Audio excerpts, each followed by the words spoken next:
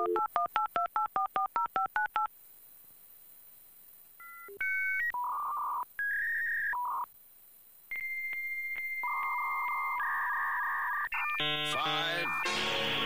four, three, two, one.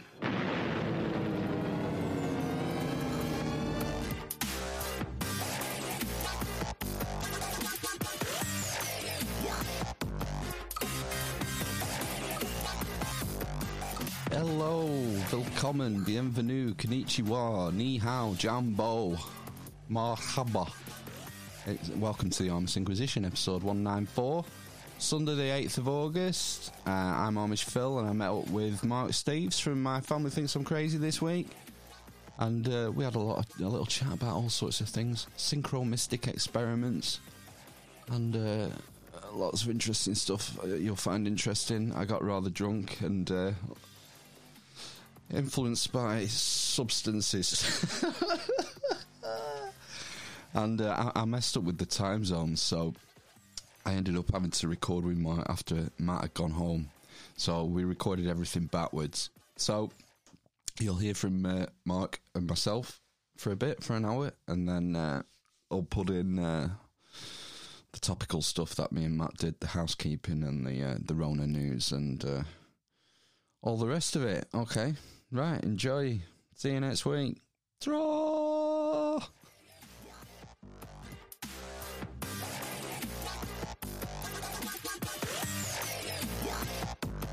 We're going, Mark.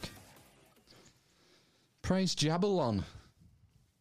Right on. That's one of our catchphrases, praise Jabulon. Have you ever come across that phrase in your research, Jabulon? No, tell me about it. It's like it's something to do with like the Freemasonry triple godhead. So Jah being Yahweh, and Bull being Baal, and On being Osiris from ancient Egypt. And apparently this is some secretive word that they use, Jabulon. But I just found it funny and put it on a T-shirt. Yeah. No, the person I just brought up, Michael One, he just did a presentation on Baal.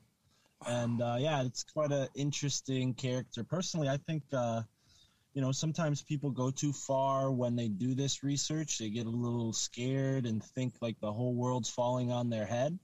And make a lot of those connections where they aren't. But with the right discernment, you find that more often than not, there's no such thing as a coincidence, and Babylon, and the Tower of Babel, and what does it sound like when someone's not making sense? They're babbling, and the Tower of Babylon was kind of like this moment where humanity got divided into all these different tongues. And from then we became, uncooperative with one another. And I think that's where we're heading now, is like the mending of that division that was created, like the Piscean age that we're leaving is all about division. And now we're heading into this Aquarian age. I think they want to use English as the, global language. It's pretty obvious. I didn't come up with that thought, but it's curious because it's a mix of Irish, it's a mix of German, it's a mix of French. It's sort of a mix of different languages, English, and it's just curious how this language and then I think Ethiopian are like the two languages that they're teaching to this AI computer, right? Right. Have you heard anything about this AI computer that they're trying to build? No. What's this? Yeah, I was listening to the Higher Side chats, and I believe Alison McDowell was talking about this and how this AI computer that they want everybody generated into, it is learning two languages first, which is the English and Ethiopian. And I just thought that was so strange, considering Ethiopia is apparently the place where the Ark of the Covenant was left, and they're one of the only countries in Africa that was never colonized. Even though the Italians tried to colonize them, they successfully fought them off. but it's almost like, you know, the world leaders, the global world leaders want to like either shove one at them for that, for never, you know, bowing down, by kind of pushing them into this globalism thing in that way, or maybe it connects, you know, because we have this place, the Horn of Africa, the Strait of, what is it? That sea, is it the Red Sea or the Dead Sea? You know, from my perspective, they're kind of the same thing, but the Red Sea, right, is where Israel and Egypt, like they run along that, and then that goes down, like the Gulf there. Gulf of Arabia is on the other side. Yes. The Tigris and the Euphrates, yeah. So there's something about this region of the world, you know? Yeah, well, crossing the Red Sea goes back to the book again, isn't it? Although some guys say it's the Reed Sea, and that it's a mistranslation, and what they meant to say was they were crossing the Reed Sea. But there is something about, you're right, there's something about this geographic area, isn't there, that seems special. And it's the river, right? This Tiger and Euphrates River was said to be, you know, the Fertile Crescent, you know, the place where humanity was born. But when we get into the prophecies and the teachings of Edgar Sayce, and then you go even further back and you see Plato and all these Greek guys are writing about Atlantis, and, you know, with such detail. And then we actually find these megalithic structures that sort of match up to the Atlantean story. Yeah. To me, I think there might even be something older, right? And this isn't, again, my original thought. This is just based on the research and being the sponge of all these different podcasts. Things work in a sort of reflective way, in a microcosm, macrocosm way. And just like the Tigris and Euphrates River create this sort of like fertile zone where humanity was supposedly like born, right over here in America, there's a very ancient old river called the Susquehanna River, and it becomes the Chesapeake Bay, which is where Washington, D.C. is. It's where the first computer was ever built. It was where some of the first work with electricity ever happened. Mm-hmm. So this is a very interesting place, but it's also strange because the Susquehanna people and the Susquehanna, the word Susquehanna, actually has more roots in Gaelic language, Irish language, going back to the connection that I just, you know, where English is kind of like this mix of Irish and German, but we also have this strange history of Ireland where were the people in Ireland totally living just on that one little part? I don't believe so. I think there was a time when either the ocean was much lower, there was more land to traverse, or they just were very skilled at seafaring and they were able to go off and find new land, and they never wrote back, you know, they didn't send letters back. So it's like if Irish people left and went to America and made a little civilization, you know, how would we have known? You know, it would have been fairly remote, and then they could have just blended right in when the rest of the Europeans came and started building these colonies, you know, and maybe even that's a part of what these Tartarian researchers are thinking about when they talk about how it's sort of like rewriting history. This place was not what it was, and then these people come in and they say, oh yeah, no, these are our buildings, they weren't here before, and they rewrite the books and make it seem like, you know, all these old looking buildings are actually built by colonists. But you go back and you read the colonists' reports of what they had and the provisions they had, and it doesn't always add up. It's like, okay, you're telling me they were able to quarry these big, huge pieces of stone to build these like old town halls and libraries and these things that just look Roman or totally ancient. Like there's these libraries that are very common on the East Coast with like bright red stone, orange stone. And I could just be a complete novice, and like some guy who's an expert in archaeology and geology and architecture could come and be like, dude, you're an idiot, there's an explanation for that. But the fact of the matter is, from my perspective, from the story of my life, there's something mysterious about that.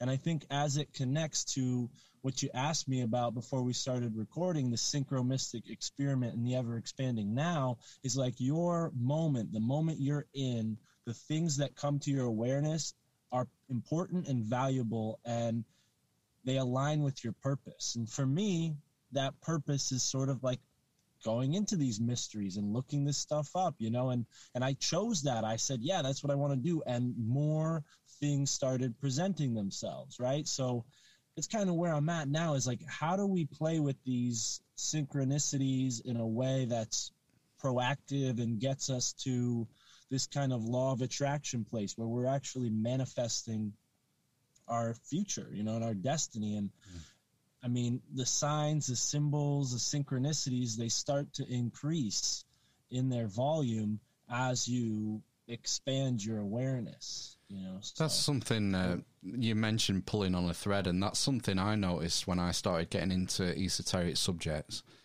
and that you'll read a book, and then you'll read, 3 books further down the line, and you'll remember something from the first book, and you'll recognize a connection there, and you feel as you go into more of these subjects that you are pulling on a thread, and more things start becoming revealed to you, and you start drawing connections where previously you wouldn't have even bothered to look. And so you can end up reading books on very different topics, whether it be like gematria or sacred geometry or the tarot or astrology, ancient history, and you can still pick out these certain accents and threads that run between these subjects, and it does give you like a mystical feeling. You think, whoa, this is beyond a coincidence. There's something here. There's something that needs more investigation, and you feel like you're just starting to. It's like a Christmas day, and you get that present, and you just peel off a tiny corner of the wrapping, if you can see what it is, and you just feel like you're pulling more and more threads, and you know it fills you with intrigue, and then you feel like, you know, am I going to find something not just meaningful but life-changing? Is there some sort of greater truth to be discovered that are sort of prosaic explanations for everything, you know, aren't even beginning to comprehend? Yeah. Yeah, and I think, you know, it almost seems like a form of madness to somebody who's not in this. It becomes an obsession. Curiosity. Yeah, well, but that's the thing, is like, you have to be present, you know. I think being present is what I found is the most important thing, because sometimes the synchronicities, they're pointing you towards things that you're avoiding in your life, maybe, or things that need more attention. But yeah, it does kind of seem like a form of madness to people who might not be in the sphere. Like, you know, how do those things connect? You know, you imagine like the red strings on the wall all strung up over a map, like making all these connections. But really, it's something to participate in before you can fully understand, you know, and that's why I bring it back to purpose, because from my perspective, it seems like I've always had the intention of giving back to the world somehow. I've always been curious in a deeper meaning, you know, and when I look into my astrological chart, it sort of backs that up, you know, which is always cool. I encourage people to look into that for themselves, because I'm not an expert. I'm only beginning to like figure that out about myself. But I think purpose is really important, and some people's purposes might be a lot less complex than that. Like, some people aren't here to go and solve a bunch of mysteries, but if you're listening to something like this, the Amish Inquisition, I would imagine that you're interested in mysteries. And that's kind of like, to bring it back to podcasting, why I love podcasting so much, because it's kind of like synchronicity fuel, because all these podcasts are just waiting out there for you to find. And, you know, there's hundreds and hundreds and hundreds of podcasts that you could listen to that would probably add something to your life in a positive way. and you don't know which one it's going to be, really. Like, sometimes you just see a name and you're like, oh, that sounds cool. Like, I remember the first time I saw the word Grimerica, I was like, what's Grimerica? Like, what is that? That's like America, grimy. I'm expecting like a rap, underground rap, like rhyme, something like that. And I go and listen, and it's like two polite Canadian guys, just chatting with mystical people and historians. And just like you described before, you get to talk to all these awesome authors and scholars and thinkers. And that's what, for me, Grimerica's show offered, like this whole group of people that I didn't know existed, from my limited perspective before I found podcasting. Because the authors, they seemed real, but they were real on a different level. Like, I could read their words, but it wasn't until I heard Joseph Farrell's voice that his book, Gene, Giants, Monsters, and Men, actually came to life, or like Mark Booth and his book, The Secret History of the World, like I was able to hear those guys get interviewed, hear their voice, and now it's almost like going back and reading their book has another dimension to it. And that also is synchronistic, because I just found those books randomly thinking like, oh, that's an interesting cover, like, let me check this out. And that book changed my life, it's really profound. And then now having the opportunity, like you said, to be in the podcasting world, I've talked to people who have inspired me that are just podcasters, like Graham and Darren from the Grimerica show. They did the 20th episode of the podcast I do. And even the podcast I do, I kind of was inspired by Sam, because Sam Tripoli was like, hey, what's the name of your podcast? I told him the old name of my podcast, and he was honest with me. He was like, that kind of sucks, come up with something else that makes more sense, So I was like, okay. And I'm hanging out at my family's house. I'm like, hey, I'm working for this podcast. It's called Tinfoil Hat. I'm so excited, and they're like, what? Like, that's not a job. Like, what are you talking about? You need to get a real job. And I'm like, oh my God, my family thinks I'm crazy. Like, they don't realize how big of an opportunity this is. And then that's where the name of my show came from. My family thinks I'm crazy. And that's, always been true, but it kind of took that moment synchronistically to create it, and now here I am.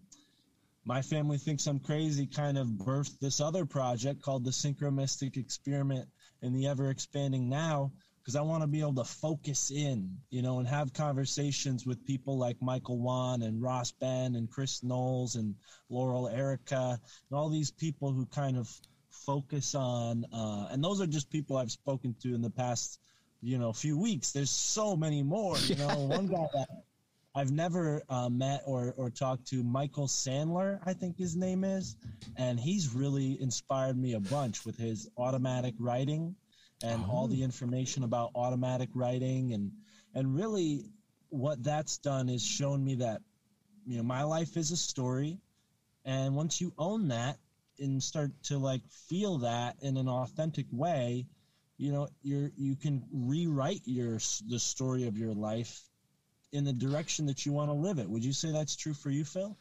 Yeah, and it's quite empowering.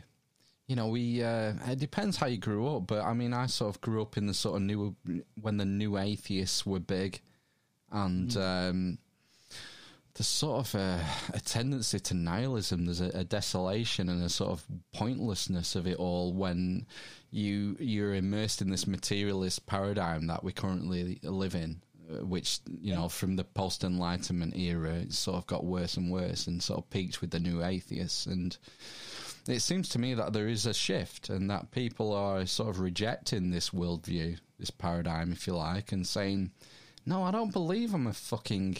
a sack of meat, a biological robot spinning, an insignificant ant on the spinning rock hurtling through space, I think there's something more to us. I think there's something special about the human race. As corny as it sounds, and, if I was 20 years younger, I'd be laughing my cock off at myself, sounding like chucking hippy-dippy bullshit about. But I really have had that experience, and it's hard to talk to people about because we're kind of in the minority, Most people are still entrenched in that sort of biological determinism. And I think that this stuff kind of is in the air, because I remember, like, I was born in 1994, so that was sort of towards the end of that era. Yep. And but I absorbed it, because at a young age I was very much interested in animals and nature and science. So all of that appealed to me, and it felt like, oh, okay, yeah, evolution makes sense. This all makes sense. And like, I started getting interested in war and politics in like middle school and like weird shit like espionage. Like, why is a middle schooler interested in espionage? But I was. And then, something happened. Like, martial arts came next naturally. But something happened that sparked me to smoke cannabis. And I think that really pushed me towards where I'm at now. And it's like opening my eyes to spirituality, because I would have been the same way, like laughing even from that 15-year-old perspective, like not knowing shit. I thought I knew it all. Yeah. And like being an atheist was like one of the ways that I thought I was smarter than my grandparents and my parents who, would go to church. And now I kind of look back and I'm like, okay, well, I still don't agree with the church, but it's more for a philosophical reason now rather than just like a cultural reason.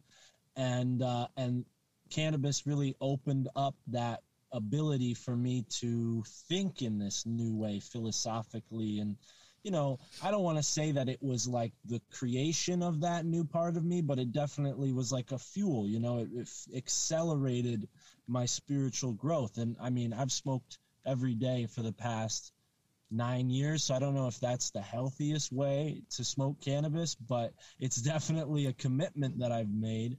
And I think that it's benefited me in the realms of spiritual intelligence and just straight up ability to kind of absorb what's around me.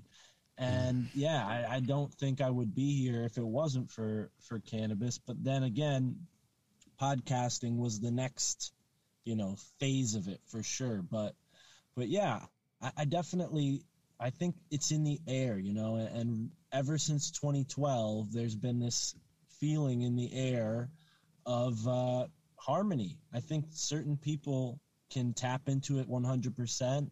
Some people only feel it like 60, 70%, like me, I'm probably like a 60%er.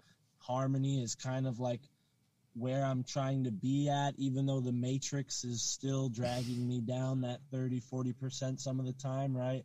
But then there's people who are totally flipped. Like, they don't experience harmony unless they like go on a vacation or something, because they're so into the matrix and the way the matrix of our culture and technology has shaped our lives, onto this calendar system that we can't just sit and observe and have a moment of peace, in nature.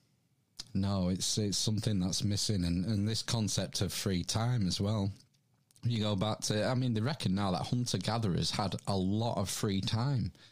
It didn't really, all they had to do was look after the shelter and the food supply and the water and other than that, it was playtime.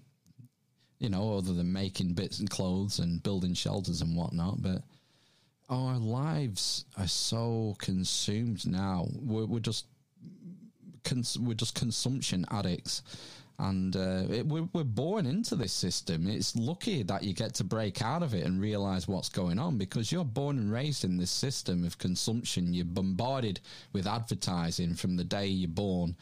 You have your cultural norms and social norms that you have to adhere to. You grow up, you go to school, you get a job, you work to 65 and then you retire. It's like people have their whole lives planned in front of them. And what, I would think, what was the point? What did I actually learn? And, I was lucky. I came to a point in my life where I realized that it wasn't like an epiphany or a eureka moment or anything, but I was just spending so much of my time on meaningless shit, and it wasn't fulfilling. And I found there was so much value in the pursuit.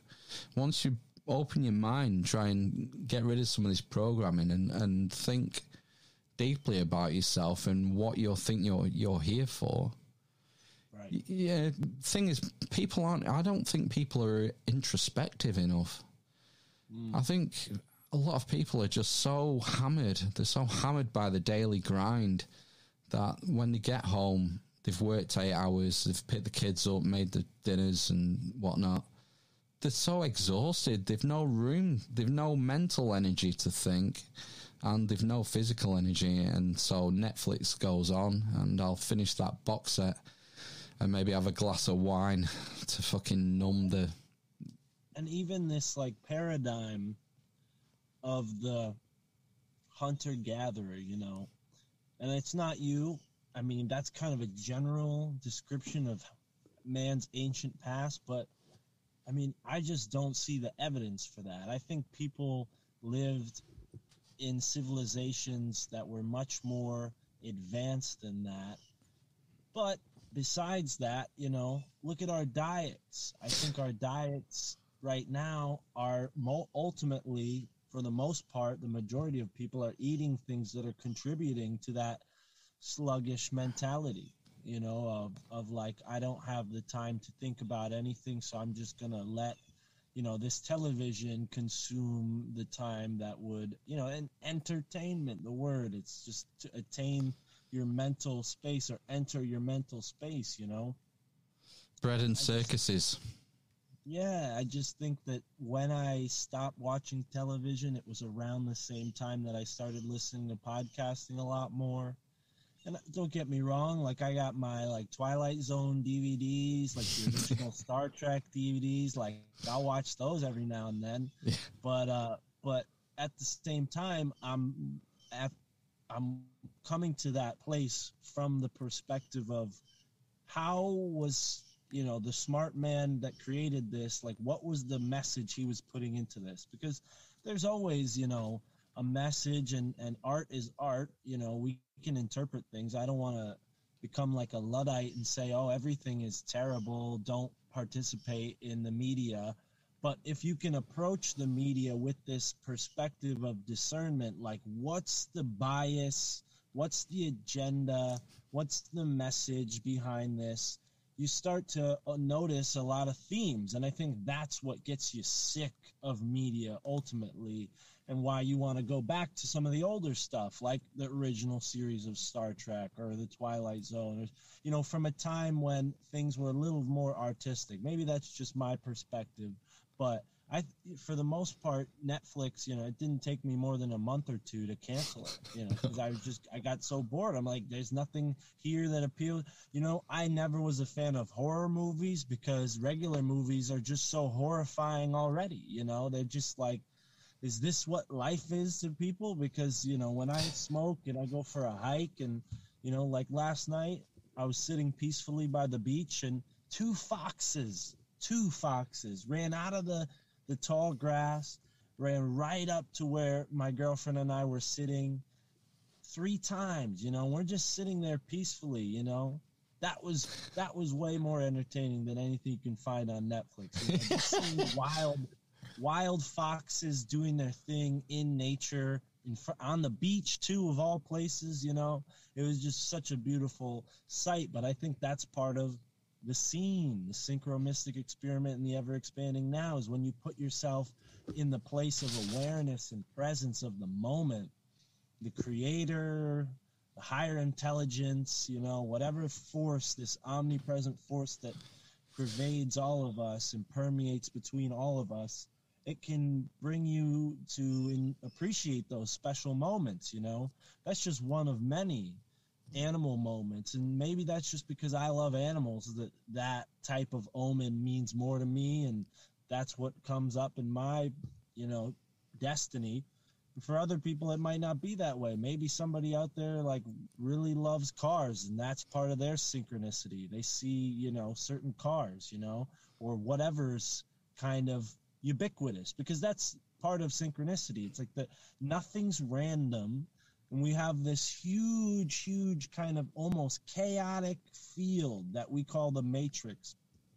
But there's no such thing as random. It's chaotic, but it's not random. There's order in every little experience, and the way things happen to you in your life, they're a reflection of your inner world, you know. Like when you're frustrated, traffic seems to be a little more frustrating, and when you're taking it easy, oh, maybe you don't notice it as much, and then traffic opens up a bit. I don't know how things are in the UK other than that you guys drive on the other side of the road. The right side, yeah. Here, I'm in between New York City and Boston, some of the biggest cities, in the world. So traffic can be kind of a nightmare depending on which road you take. But that's kind of like life, If you take the wrong route, you're going to have more obstacles than you would if you took the back roads, you went through the nature, So maybe this is another kind of soapbox moment that has no conclusion, but I think the synchro mystic experiment, it's an experiment that you have to take in your own life. It's not that we're experimenting, we're exploring now, but when you first get into it, it's like an experiment. You have to test it out and see what happens. And maybe, your experience is going to be a lot different than mine, in which case get in touch with me, because that's a part of it, this sort of network of organic experiences and adding them up from, the little stories and seeing how they build into this bigger story, and how we can all solve the mystery together when we have our head on straight and we're like figuring these things out. Like, oh, why is this orange type of stone used in every library post? Maybe there's a guy who knows it. Maybe he's wrong. And that's the cool part of like going into this mystery, is like even something as like bland you might think is architecture, like, oh, who cares? Squares, rectangles, triangles, wood, stone, who cares? No, there's a lot of symbolism on buildings, statues, even down to the little like curved lines with a flower. Like everything has a sort of meaning and resonance, and that's something that I've just really tripped out on lately, is like looking at all these buildings with new eyes. Like, wow, okay, why is there a statue of a woman, with a spear stabbing a panther? Like, I just saw this today. She's riding a horse, she's got a spear, and she's stabbing a panther, and the panther's on the front of her horse. And this is in Connecticut, where there's no panthers. Was it Hillary Clinton on the panther? She might have a house somewhere in Connecticut. I wouldn't be surprised by that, but yeah, it's just out of place things like that, like a panther statue in a place where there's no panthers. Like, there's a meaning behind it. What is the meaning? And when we get into the darker conspiracy stuff, it's like, oh, okay, yeah, there are some symbols like, Saturnian type symbols that come up with the same groups over and over, or like with the Freemasons. They're always close to a river, I mean, if a town has a river, the Freemason temple is probably across the street from that river. Yeah. I would say 9 times out of 10, at least where I'm at, some sort of landscape structure that's, unique. And then even down to like, all right, Ross Ben, who I just met up with in Philadelphia, I mentioned, Tara and my girlfriend and I mentioned like, wow, there's a lot of churches in Philadelphia. And he was like, yeah, there's a lot of red door churches. Have you ever heard about this? No. Red door church? What's a red door church? It doesn't sound good. No, right? It does not. So according to Ross Ben, who has his book, Free Your Mind and Free Your Mind and Your Mind Will Follow, great book, as well as Great Mystery Philadelphia, another great book. He told us that a red door church is a church that's built on top of an ancient burial ground. Okay. So, I mean, if you've ever seen like Pet Cemetery, stuff is going on when you mess around with ancient burial grounds, but that's a part of the mystery, is like, why are these certain groups building churches on top of particular spots? It's because they have a esoteric knowledge that is not generally shared with the public. And I think that's something that I've always been very fascinated in, is the esoteric. And I know that's something that a lot of people in our community here in the podcasting community are excited to learn about, because, we're in the age of Aquarius where nothing is going to be hidden anymore. It's all coming to the light. I like the stuff about, it's funny how holy places always seem to get built on top of each other. It's like when the Spaniards made it to the New World, and wherever there was a Native American a holy place, bulldoze it and put a church there. It's like the actual geography has a significance. Exactly. And you get into sort of ley lines and stuff like that, and like there's some sort of geographical system at work. Absolutely. Yeah, and around here in New England, any place that was sacred to the Native Americans, they would call it devil's something. So like there's the devil's den, there's the devil's hop yard, there's the devil's cliff, there's the devil's, this and that. So all of these places that you might see on a map that say devil typically were sacred places to the Native Americans. And the puritanical kind of fear got them to label it as such to keep people away, or maybe to demonize this, strange group of people that they were trying to colonize.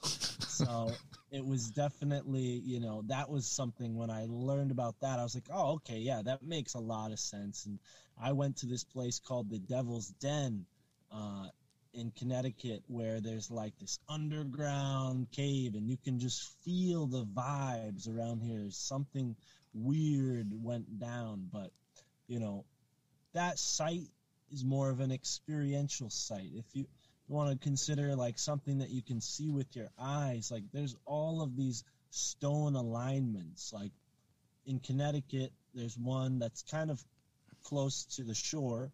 It's called Gungiwamp, and it's these stone caverns, big, huge, massive stones with moss and dirt kind of covering them. And they're almost similar to what you'd have in Ireland with like I forget the proper name, but it's like two stones and a flat stone over it. A dolmen. Built into a hill. Yeah. And they have a couple of them, but they're situated in such a way that the back window of the little cavern, reflects the light on the solstice, right? Yeah. So on the solstices, so these stones are huge, and they're also aligned just right so that, it's like a clock or a calendar. So this is just one example, and people in Connecticut, for the most part, have no idea that this place exists. It's not like Stonehenge where you can, take a tour, and, you'd have to really do some research before you go and take a tour. It's not, publicized, and it's not easy to get to, but it exists, and that's a part of this larger mystery. There's so many unexplained little nooks and crannies of your own backyard. You'd love it over here. We've got tons of megalithic stone circles and dolmens. I mean, the UK is riddled with them. Like I passed one the other week. I went on vacation the other week, and I passed one, and it was just in a farmer's field, but it had like a fence around it, and it was like that was a 3-stone dolmen.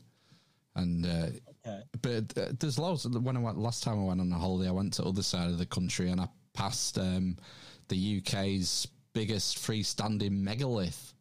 I think it was about 30 feet tall, and there was a church next to it. So there was this megalith. It's like what I was saying about building on top. This site's been there for more than 5,000 years, I think. And there's it's in a church graveyard. And there is a Roman casket there as well. I forget what they call them. A Roman coffin.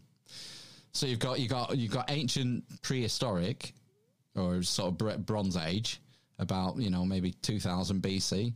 You've got Roman stuff there from the year 0, and then you've got a church there from the 18th century. So it's like every 2,000 years, some got built in this site, or there's human activity around this site. And 2,000 years, that's like 2,160 years. It's a what do you call it? Not a processional number. 216. It's HD, isn't it? Super HD 216. You double that, you get 432, don't you? So I thought 432 megahertz, and it ties in with the ratio of the moon and the Earth and all that stuff. It's like everything's connected, and It's just funny that every 2,000 years something sort of religious gets put in this exact same spot. Yeah, down to the exact measurement, and in alignment with the celestial calendar, and I when you brought up the Roman part, it kind of threw me off, because that's something that I'm particularly fascinated in right now, is how the Roman Empire sort of took what was Druidic culture and co-opted it, really erased it from history. Now we only have like King Arthur and Merlin's legends, but like for the most part, a lot of that stuff was lost. Am I wrong about that? I mean, pretty much. I mean, the Romans got up to the north of England. They never finished the job. So there would have been some cultural transmission, right in the north of Scotland, you would imagine, during the Roman occupation. But I think, like you, we've got sort of a cultural memory as a species of something that happened before. And it's like Graham Hancock put it best when he says we're a species with amnesia, words to that effect. And that's why I think this mystery, the history, it's all very fascinating, because we're starting to wake out of that illusion, right? I mean, and I mean, even down to like, okay, so in Connecticut, there's New London, and it's on the Thames River, right? Yeah. Which is where London is, right? In the UK is on the Thames River. So, or you guys call it the River Thames, right? Yep. So I just thought, there's something magical about that, where they're naming things the same. They're sort of creating these like reflections, there's New Britain, Connecticut, and then there's Britain, but there's New London, and then the Thames River. And I just thought New York. Right. York. Exactly. And York, that's a Roman outpost in England, in ancient England, right? So yeah, there's a statue of oh my God, I'm blanking on his name. The Emperor. Caesar? Constantine. Oh, okay. Emperor. There's a big statue of Emperor Constantine in the centre of York, because he was the first Christian Roman emperor. Right. And I'm pretty sure he was coronated as Caesar in York, and then he went back to Rome to take the title. Best in the world, Caesar. And all of this is to say, like, I'm not a specialist. I don't have any answers. I'm just pointing out, like, these weird similarities and coincidences, because there's so much more. And then you find a guy like Graham Hancock, who has, multiple books about it, and he specializes in this total subject. But then there's like even deeper specialists like Michael Wan, who specializes in, the Susquehanna River, and then Ross Ben, who's like checking out Philadelphia and specializing in all the mystery there. So when we can create this larger picture of what's going on, from all of the different intelligent people and all of the resources we can gather in this kind of networked way, it's going to be something to, really counter against places like the Smithsonian Institute, in America, who they basically try to, corral history into these narratives, Absolutely, yeah. We had Adam Stokes on, who wrote a book about giants in Ohio, and he told us all about the Smithsonian, and particularly when it comes to Native American history, we're the Smithsonian, we have this narrative, and that's going to be the truth from now on. And, right. We're only just starting to piece things back together now. And it makes you wonder, I often ask myself, how historically accurate is history? The history that we're given anyway. And this is the thing that because I love history, and I love reading about history. And the one thing you learn is you've got to, you can't just read a text. You have to read the author as well. Who wrote it? When were they alive? What were the circumstances while they were alive? What was this author's political alignment? You know, you've got to. You've said this word twice, and it's the best word for it is discernment. It's trying to piece things together yourself, and it's really hard because I love wacky stuff, and you can end up going down a rabbit hole just because it's so tantalizing and intriguing, and you could be being led astray, and you've got to check. You've got to be so careful with what you're consuming. I mean, what's your attitude to research? Do you super focus on subjects when you're researching in the esoteric realm, or is it more of a shotgun approach, or do you even have a method? Have you even stopped to think about how you conduct your research? I love this question because I definitely over the past few weeks have thought about it. But it's like a form of like bibliomancy, you know, you kind of go into a bookstore and the right book comes to you, you know, and I'm not going to sit here and pretend like, you know, out of the hundreds of books I've bought, I've read every single one, but I'm a pretty fast reader, and I skim and scam, and I find, you know, scan, not scam. Sorry about that. Skim and scan. I hope people aren't thinking I'm skimming and scamming, but anyway.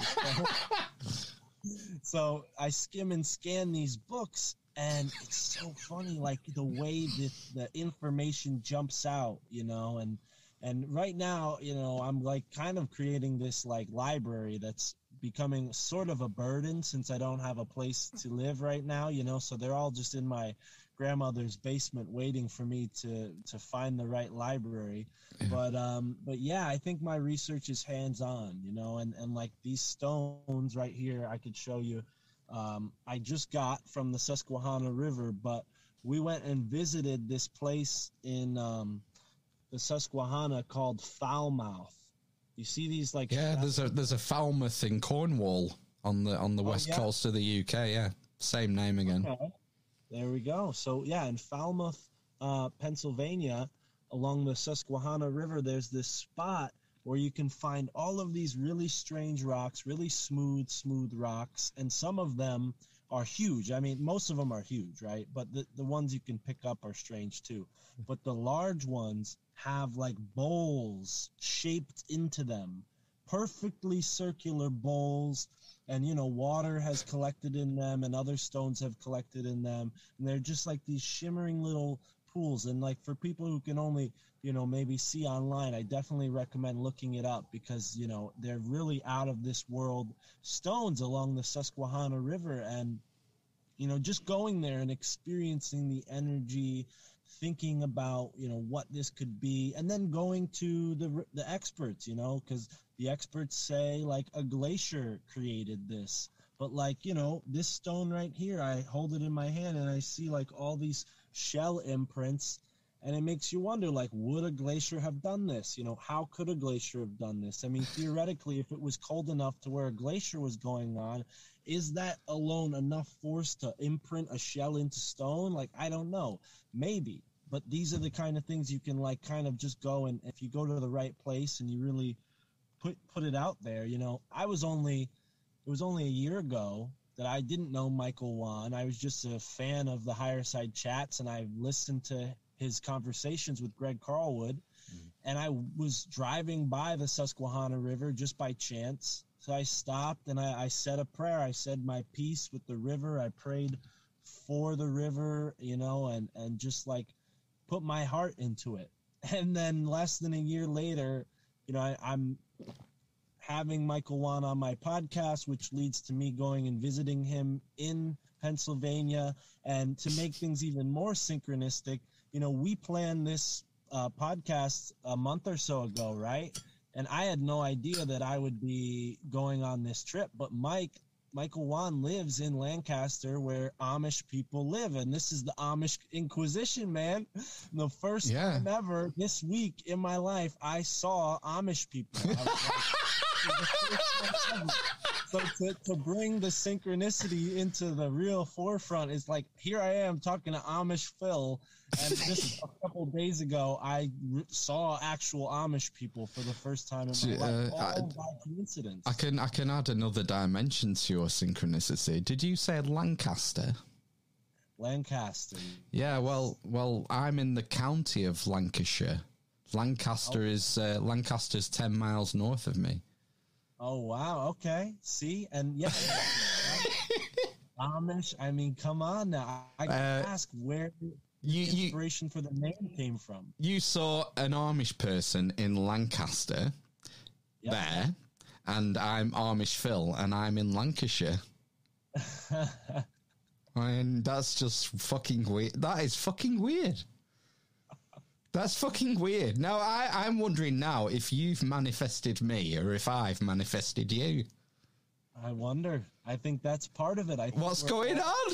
Is this you changing your reality or me changing your reality, Mark? Both are simultaneously true. I think that's really how it works. We're synchronized. Are we synchronized? Like a swimmer, like a group of swimmers. Oh my God. When do we get married? We have to go through our swim routine first. Okay. Your legs to be flipping through the air. I'm all right at breaststroke, but apart from that, I'm a bitch. Well, we'll have to teach you the butterfly. I've had plenty of compliments about my breaststroke. All right. But I gotta ask you, where the Amish Inquisition, the Amish Phil, where does that come from, other than being? Have you heard of Monty Python? Yes. Right. They were a really famous comic troupe from the UK. John Cleese, Michael Palin, Terry Jones, and Jonathan Chapman. Was it Mark Chapman? I think, or was it Mark Chapman who killed John Lennon?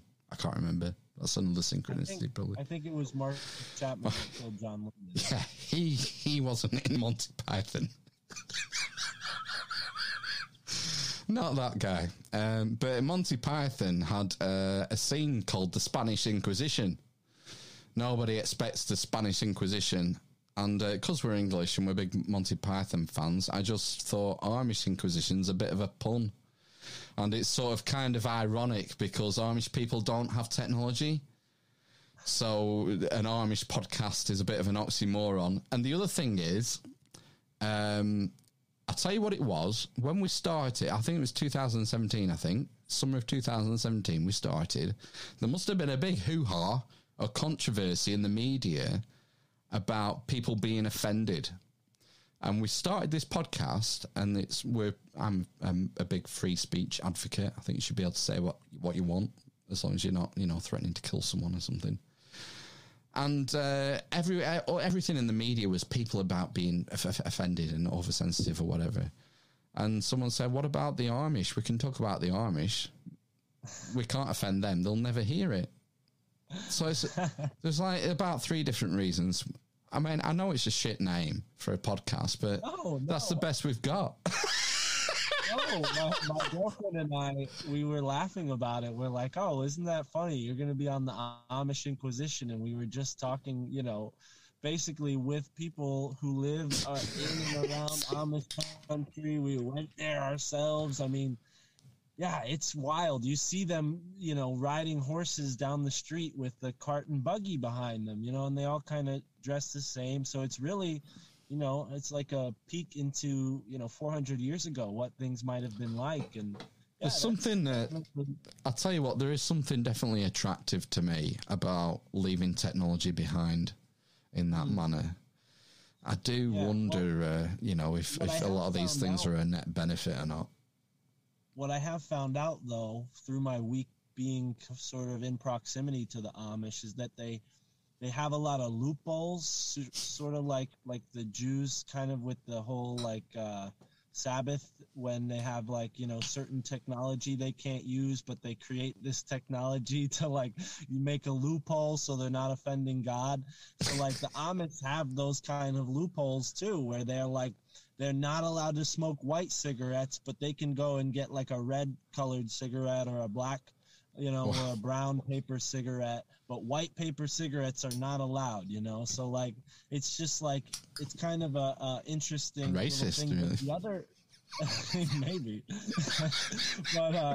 but what I found interesting is the powwow. That's the word for or bruja is the word for this type of Amish magic that they do. What? Amish magic?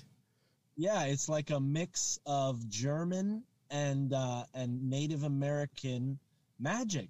And I found this so fascinating. You know, these people outside of, you know, on the fringe of society in a way, you know, outside of technology, and there's this like stream of mysticism, and you see it on their barns. They have these beautiful paintings that are like hexagram symbols, you know, and like it's like a sigil magic, you know, and I'm sure they have little spells, and there's some folklore. Like, we went to this one site that was just beautiful, this huge rock and a tree, the roots growing over the rock, almost framing it like a picture frame. It's a massive rock. I'm almost 6'9". I'm like 6'8", you know. Wow. So, and it was taller than me, you know. This is a massive rock, you know. How big's your car? You don't look that tall in the car. 6'8". Not big, no. I'll tell you that. It's a spacious Nissan Sentra, Phil. Fuck, Okay. I had no idea you were that massive.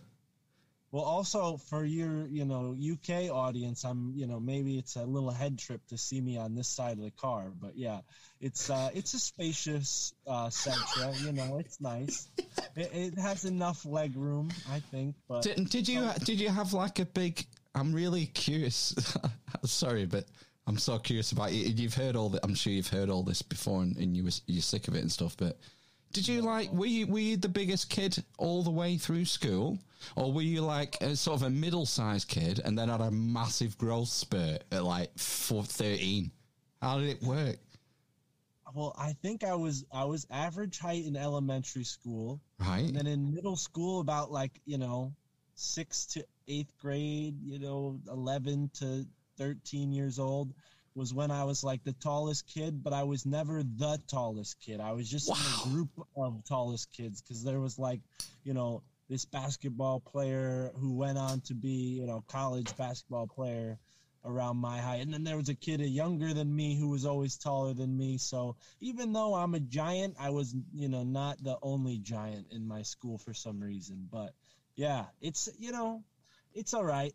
The average door frame is 7 feet, so I'm just like an inch away from hitting my head when I walk through a door. So like, no way. Ours are 6'6", standard door frame. Yeah, the door. Well, you guys are using the metric system. That's why. Well, right? Don't get me started on imperial and metric. Do you know what was who was it? The ancient Greek guy. I can't remember which one it was, who said man is the measure of all things. And you know, these imperial measurements we had, they're all related to the human body. So like an inch is the width of your thumb. That's an inch. Yeah. You know, a foot is a foot, or distance between the elbow and the wrist. And it all goes back to even the ancient Egyptians had worked this out. You know, the cubit. A cubit, I think, is the distance between the elbow and the first finger. And then maybe a royal cubit is the elbow and the second finger. I can't remember. I've probably fucked that up. But, you know, it's right. All these, the imperial measurements are all encoded in our DNA, in our, you know, classification, our species, our meat vehicle, whatever you want to call it. And there's a reason that there's value in that to me. And we're in this country, we want to throw it away and use metric. It's like, no, you're throwing away a clue, part of the evidence, important information. We need to know there's a reason why the Egyptians thought it was important to use this measurement. We shouldn't throw that away for the sake of it adding up to 100. You know, there's value in that.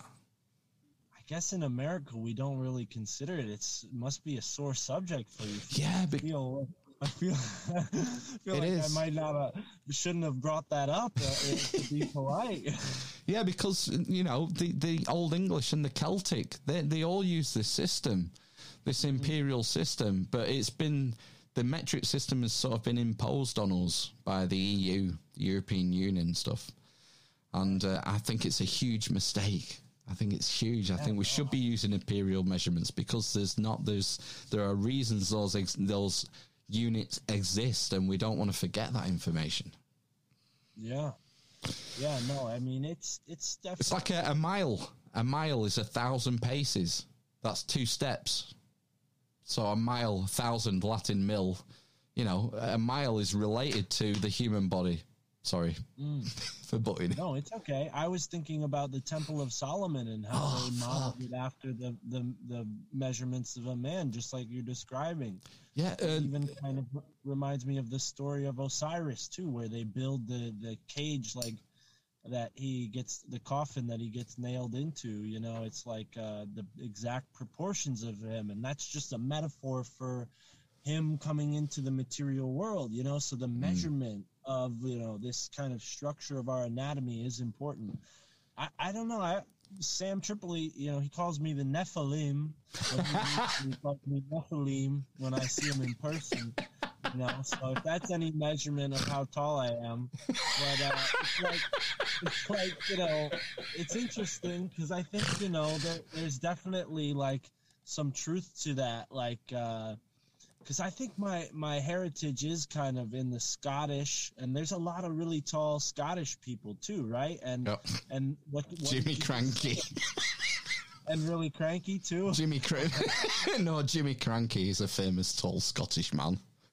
Ah, okay. Google it, you'll laugh. Well, but that's my thought. Is like, well, what if there was this culture of people that were more in, you know, trading and cohabitating with taller versions of humans, and that's why there's like weird tall people like me still around with like Norse heritage, or like, you know, Northern Irish, or, you know, Scottish, and, you know, all of the different things that make me up. Not that I've ever done the Ancestry.com. I did it the hard way. I had to ask my grandpa, you know. Another good source for these linkages between the human form and architecture is the Gothic cathedrals in Europe. So there's a guy, a French scholar, I think he was French, called René Schwaller de Lubitsch, and he was knocking about in the 19th century, I think, if I remember right. And he's written loads of books, but particular one called The Temple in Man by about the temple at Luxor, and all the different relationships between human anatomy and the dimensions and ratios and angles built into the fabric of the temple at Luxor. And I think he spent 20 years there. He was there 20 years, basically just measuring this thing, you know, to the best of engineering capability at the time, like the most precise survey possible. And he devoted his entire life to it. And then his daughter, I think, took up the gauntlet and carried on his research. I forget her name now. I don't know if she's written any books, but that's a good one. Schwaller de Lubitsch. I think you know, you'll know Randall Carlson from Grimerica. Yeah. And I think he's been on Rogan a number of times as well. Actually, just booked him on Tinfoil Hat like a month ago. He was on Tinfoil Hat. Well, that's how I found Grimerica, was because I was searching for Randall Carlson. Oh, okay. And, yeah, that's actually kind of similar for me. I got into Joe Rogan like everybody did in that time, like 4 or 5 years ago. And yeah, the Graham Hancock, Randall Carlson stuff led me to podcasting somehow. I don't know if it was Grimerica first, because there was also this Stuff They Don't Want You to Know podcast that was kind of like an early conspiracy show. And those conspiracy guys over there in Ireland has been around for quite a while. But I'm sorry to cut you off there, Phil. Let's hear. I can't even remember what I was talking about. I was just listening to you. America show. How you found that through Rogan and Carlson? That's it. Yeah. And we had Darren and Graham on last year. I think maybe a year ago, something like that. And yeah, I think it's. Do you play an instrument? Have you ever been in a band, Mark? No, everybody thinks I look like I should, you know, that kind of thing. So when you play instrument in a band, or you start learning guitar, for example, you start by emulating people who you like, and they become your influences. And as you get more competent as a guitar player, you start to learn to express yourself as well. So a bit of you gets mixed in with these maybe 3 or 4 other guitar players who are your influences. And forever, as long as you'll play, pretty much, you'll always have sort of remnants of little stylistic twists that, oh, that sounded like Jimmy Page. Or, oh, that sounded like Hendrix. Like, fucking hell, I just sounded like Hendrix for a microsecond. So something that you did, some idiosyncrasy in your play managed to perfectly mimic something Hendrix would have done, day in, day out. But I think that podcasting is the same in that you start by listening and then you start to emulate the people who you look up to. So like our show, our first hour is like Grimerica, where we interview people, talk to people, authors, a lot of the same subjects as you, like esoterica, alternative history, the nature of reality, philosophy, all that kind of stuff. And so the first half is like that with Grimerica, but the second half is more sort of like OBDM or No Agenda. It's like looking at the news, trying to analyze it, see what the message is, learn the discernment that you talked about. And it's like, you sort of suck up these influences. I don't know where I'm going with this. And then you sort of put your own sort of spin on it, like being in a band.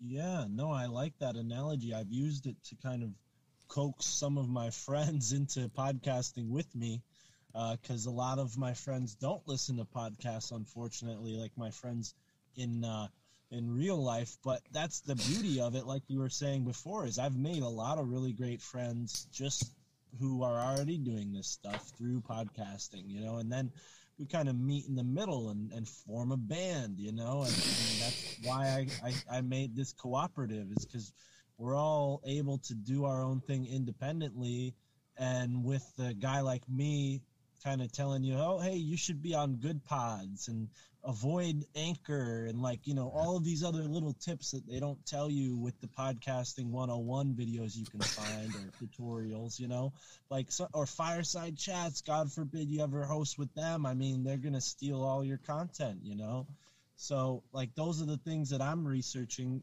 with the cooperative. And yeah, man, totally. I feel like Grimerica's show, the Higher Side Chats, Tinfoil Hat are a big influence on a lot of people, and I try not to replicate their shows, but you're right. You can't help but emulate. Yep. And that's where you have to find the balance of being yourself while also emulating and being inspired by those who are doing it better than you. And then one day, maybe you do it better, and then they look at you and that inspires them, because we're all equals at this, and that's kind of like, for me, my story really kicked off into podcasting when I gave Sam Tripoli a copy of the Kabbalion, the 7 Hermetic Laws. Wow. And I was just a random fan of his, meeting him after a comedy show. And I said, hey, bro, take this book. I had it in this Faraday fabric bag that I made, so if he wanted to go off the grid, he could. And that was enough for him to be like, okay, cool, man. And he remembered me, and then he had me on his Patreon show, had me back. He's like, this guy's pretty interesting, let me have him on this show. So, and then one thing led to another, and I'm working for him. So yeah, did you do one with Sam about Aleister Crowley? Yeah, that was it's interesting because they just did an episode which was pretty cool, the Great Magic Occult Debate, right? That's the newest episode of Tinfoil Hat.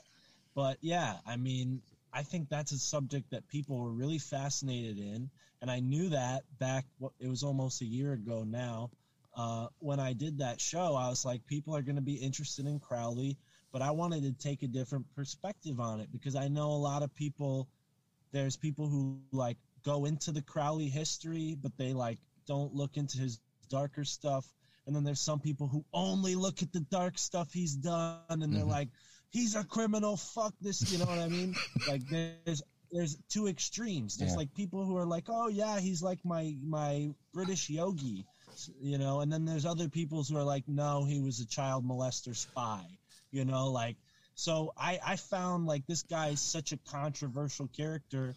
Let me add what I know to the mix, because I've studied him, you know, a little bit, and he's a controversial guy. You know, I have a bunch of his books because kind of naively trying to learn about magic, I was like, all right, let me look at this guy, you know. So I bought a couple of his books. One of them is like one of the most expensive books I'd say that I've ever bought.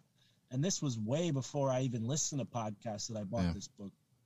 But, you know, it was really interesting, the feeling that this book, the Book of Magic by Crowley, it's literally his like Liber 4, right? The one that talks about the theory and practice of magic. And when I got this book and I brought it into my sphere, it started affecting things in a weird way, you know, like it had a sort of like energy to it. And I've since kind of canceled that energy out, I think, by talking about it and like bringing it to the light, you know. And there are things in that book that are a little strange, and you can take them one way or another.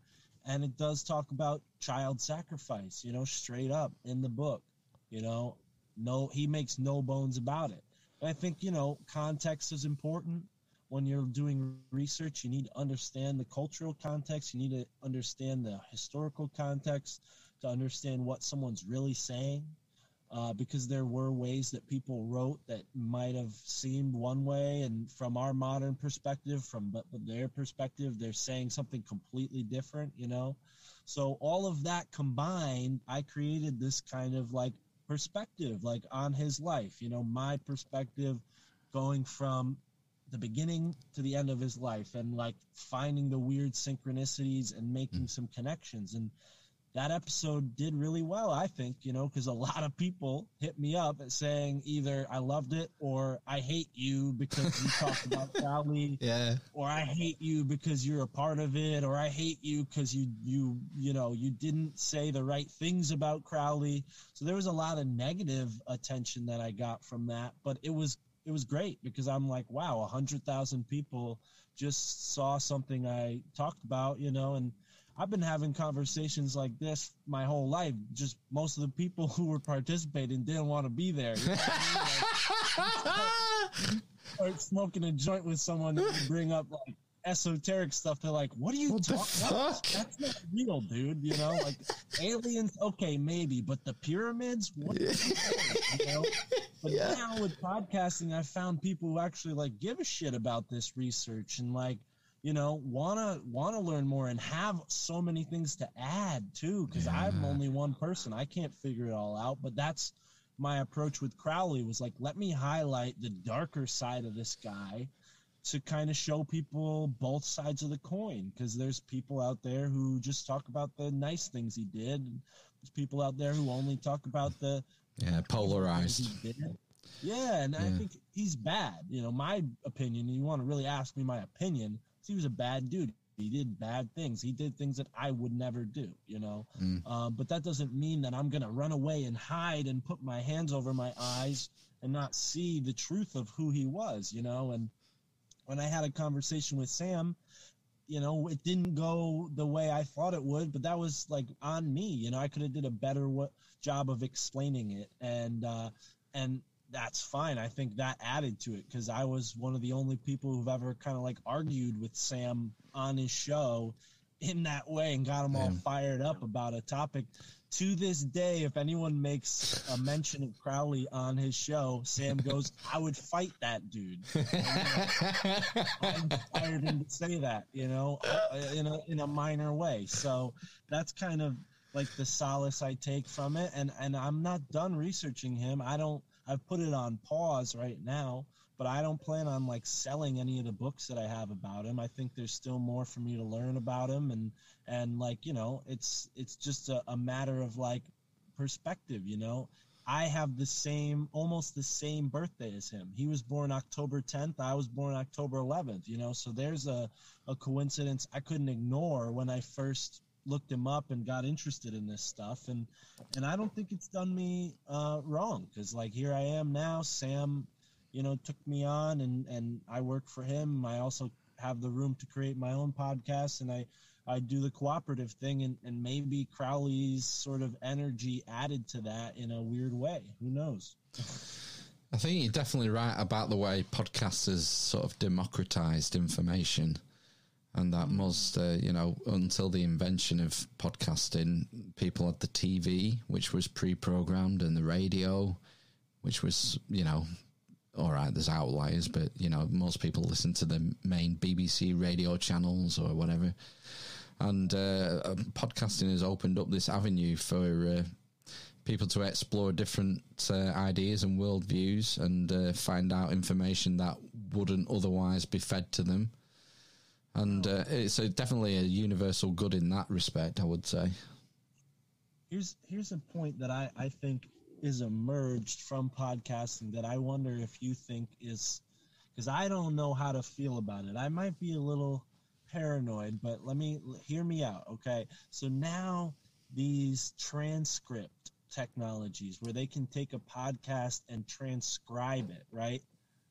I mean, think about what's happening. I mean, from one side, now publishing a book is easier than ever. You can just talk into your microphone and, create a book, transcribe it into words, edit it, publish it.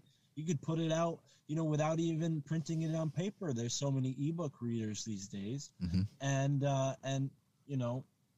the other side of it is you can know what, figure out syntax in this reverse engineered way to where, what if there's an Amish Phil bot out there one day that's just chopped up clips from your podcast, organized in such a way that it seems like an AI consciousness, Yeah. And me too.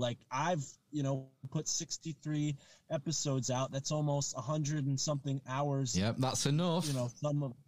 Yeah, it's enough. That's enough voice of Mark to create a Mark bot, with this kind of transcript technology. So that's the side of it as a podcaster who's also conspiracy theorist, participating in something that is going to be a conspiracy one day. But at the same time, it's hey, man, this is how I woke up. And if I can wake other people up through this vessel, it wasn't the total package, and I wasn't totally a fish out of water before I found podcasts.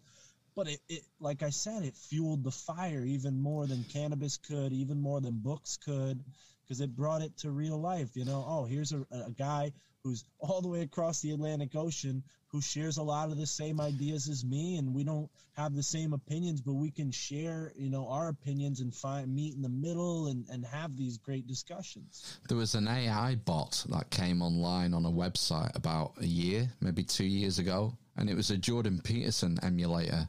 And basically you could type in any sentence you wanted and it would spit out Jordan Peterson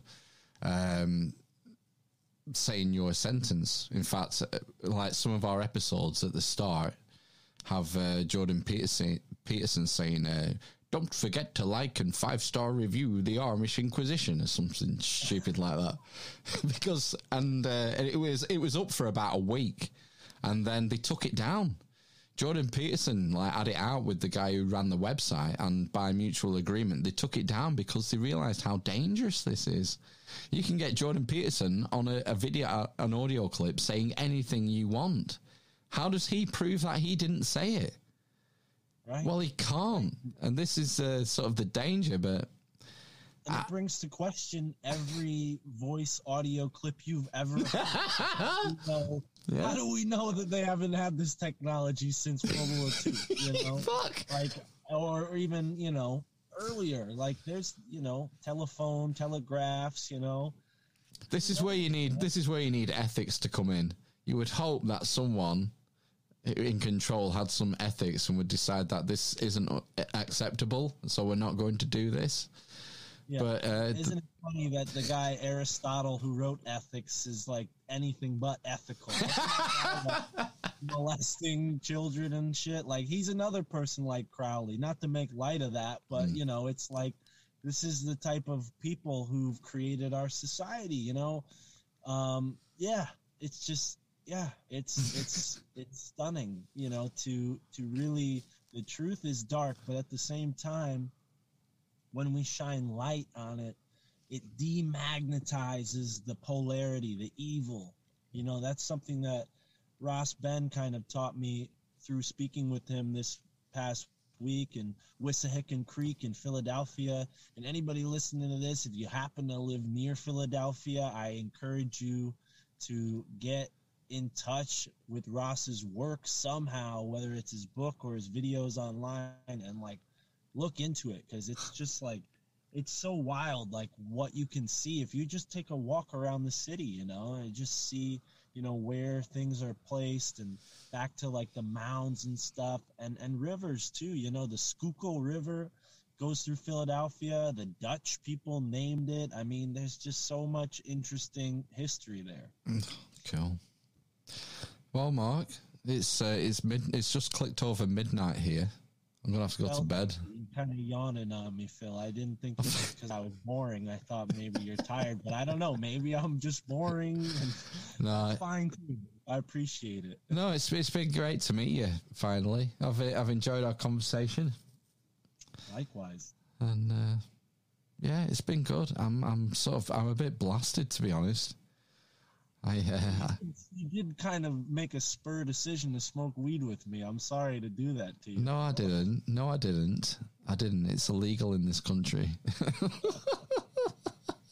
Well, I'm in New England. It's legal here, but you're in Old England, and I'm sorry to hear you guys aren't. Amish Phil from Lancaster. Hey, let me tell you guys, though, if you're in England right now, real quick PSA, illegal weed is still better than legal weed, okay? Get it from your local dealer. Don't go to the corporate dispensaries. No, you can grow it yourself. Exactly, or grow your own, even better. Yeah. Not that I ever would like, but, you know, I don't touch the stuff personally, but yeah. This has been a wild swapcast, right? Yeah. Hope to put this out on both of our podcasts, but thank you for having me, man. I appreciate this. No problem. And it'll go out tomorrow. Don't forget to check all the links in the description. We'll you know, all the social media links will be there. You're on Instagram. Yeah. I watched your live video today. Yep. Oh, so, yeah, you saw me? Yeah. Even? Yeah. You can follow Mark everywhere. And it's been really fun. I better go before I collapse. Get some sleep, buddy. I appreciate you. We'll do this again soon. Yeah, absolutely. Take care of yourself, Mark. Happy travels. Right on. Nice meeting you, bro. Yeah, you too. Take care. Take care, everybody.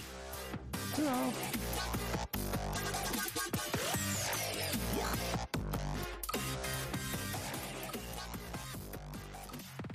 One more week and he'll be back. Will he, though? The Bigfoot. Will he be back? Why? I've got a message. Lee from the Big Conspire is concerned for Amish Ben's welfare. Yeah. I mean, I don't really know what he contributed, to be honest with you. So it's a dour sense of humour. And smells. Yeah. Which don't really translate. A giant beard. Yeah, Lee's wondering if he was maybe abducted by aliens. No, he may have been abducted. He has been taken away in a caravan somewhere, hasn't he? Or maybe crop circles. Yeah. I think has he said that it's taken him 8.5 hours to get home today, and that's why, you know, you shouldn't tow a caravan to the other end of the country. Yeah, it's stupid, isn't it? I mean, you can just hire one. Why the fuck would you do that to yourself? Yeah. Did we? How many holidays does he need to go on to pay back his to earn his caravan? I think it was 20, maybe 30. I don't know. I don't know because I don't know what it all costs to store, and it's not like a free holiday. You got to pay the site fees. So you're only getting a discount on each holiday. Right. Okay.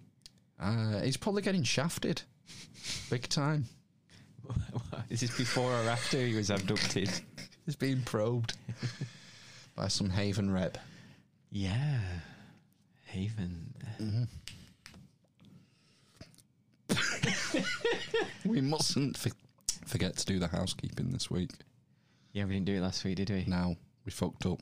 Yeah, sorry, everyone. Have we got double housekeeping then? Double. No. No, it's pretty much formulaic. Okay. Do you want to get it out of the way? Are we going to do it now? Just straight in there, dry? Yeah. The housekeeping. We're not sure what's going to happen tonight. We might have a guest later on. Yeah. So we might as well do the housekeeping and the news. I've got lots of fun stuff to do tonight. Oh, you said this 3 times now, so this Twice. It's not going to be fun. Go on. What? Go on. Do you want to do some housekeeping? Yeah, go on. Housekeeping. Housekeeping.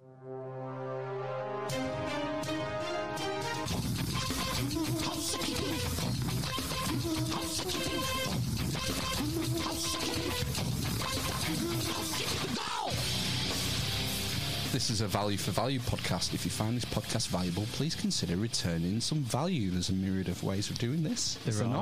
There are a myriad. What's your favourite way? Artwork. I don't think we receive enough artwork. No. I think we need more artwork for title cards. Yeah, show artwork, episode artwork.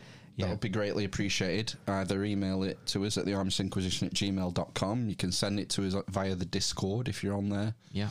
Or via whatever social media. It's all the links are in the show notes. Whichever medium you prefer. Yeah, whatever's most convenient. Yeah. You. What else? I always like reviews. Oh gosh, It's nice. Yeah, we've not had an iTunes review for donks. To be fair, hardly anyone listens on iTunes. Right, okay. It's a small percentage. We've hardly had any Garner reviews. But iTunes are the ones that seem to matter. Right, okay. So if you are on iTunes and you have 5 minutes, drop us a review. Not even 5 minutes. It doesn't take 5 minutes to write a review. I don't know. I haven't got an iPhone. I presume it's pretty easy. Yeah, so I mean, it only takes like a second to press 5 stars and move on. That's a rating. Oh, we want reviews. Right, okay. You have Maybe that's where we're going wrong then. Asking for reviews. Yeah. Well, rate us as well. Yeah, rate your mate. Rate and review. Yeah. Follow us on Odyssey. Yeah. Chuck us some crypto if you feel like it on Odyssey. You can earn free Odyssey every day. Free Odyssey. You can earn free crypto every day on Odyssey. Yeah. If you're watching this on YouTube, you only get sort of half the podcast on here. Mm-hmm. The second halves, which are usually too spicy for YouTube, have to go on Odyssey or on the podcast download. So you're missing out if you're not on Odyssey. If you want to see how the sausage is made. Yeah, I mean, the stuff so far to be removed from YouTube is probably one joke about Prince Philip. So, We're on borrowed time. Yeah. I think if they decided to go through the back catalogue. Yeah, I mean, but we've got to sort of... We're trying to play by the rules. Yeah. Just so that we can point people to go to Odyssey and the MP3 download, Spotify, iTunes and all that lot. So yeah, if you are watching on YouTube, check that out. Buy some merch. Look what I'm wearing. Holy shit, I didn't even notice. Didn't even notice your own merch. You're literally a communist. This way. There we go. Yeah, there he is. Old Lenin. And this is a lovely, lovely hoodie. It's so soft still. It's been washed like twice. Yeah. In a year.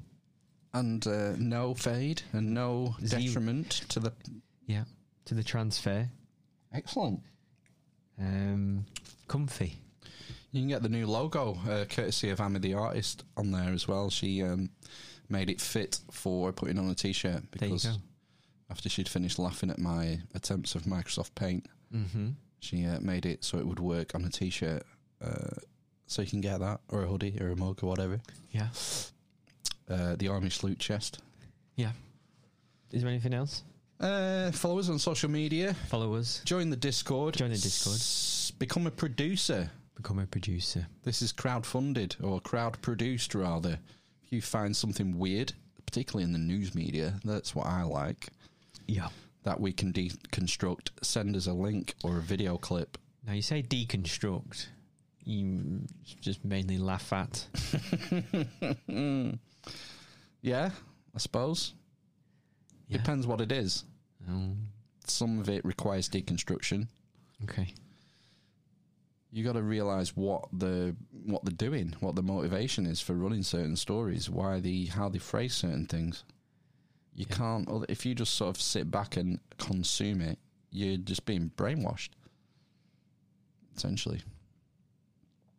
So that is an important service. It is, isn't it, that we provide? Say we, you. Well, you, the producers as well. And you.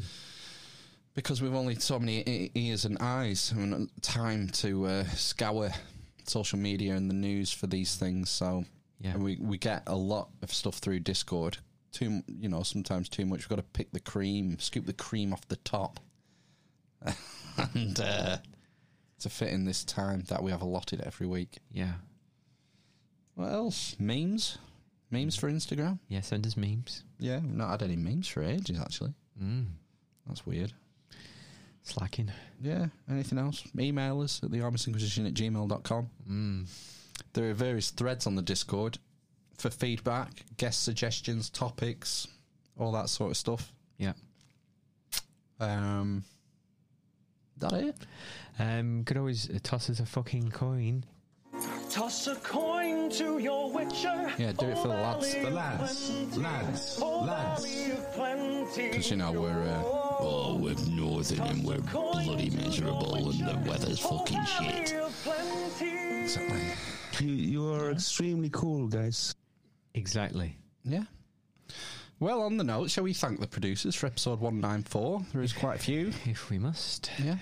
Okay, we have Lee from The Big Conspire, Helen from Discord, Tired Man, Gav Scott, Robin Robertson, Matt Chin from Apocalypse YouTube channel, and Nomi Nosnodge. You are so amazing. Yellow. They are. Yeah. So amazing in their love. It's a miracle. Literally. The best mate. Let's big up the Mandems. It's time to big up the Mandems. Yo, the dwarf, the carrot, the grape, the cunt, the Communist, the homophobe, the misogynist, the cripple, and the mother of Ronnie Pickering. from hell. Yeah. Thanks for your support. We're just trying to, building back better. and we need your help to do it. Yeah. So keep it up. Mm-hmm. Right, let's move on. Let's do some COVID news. Like I said, COVID, like Michael Gove. COVID news.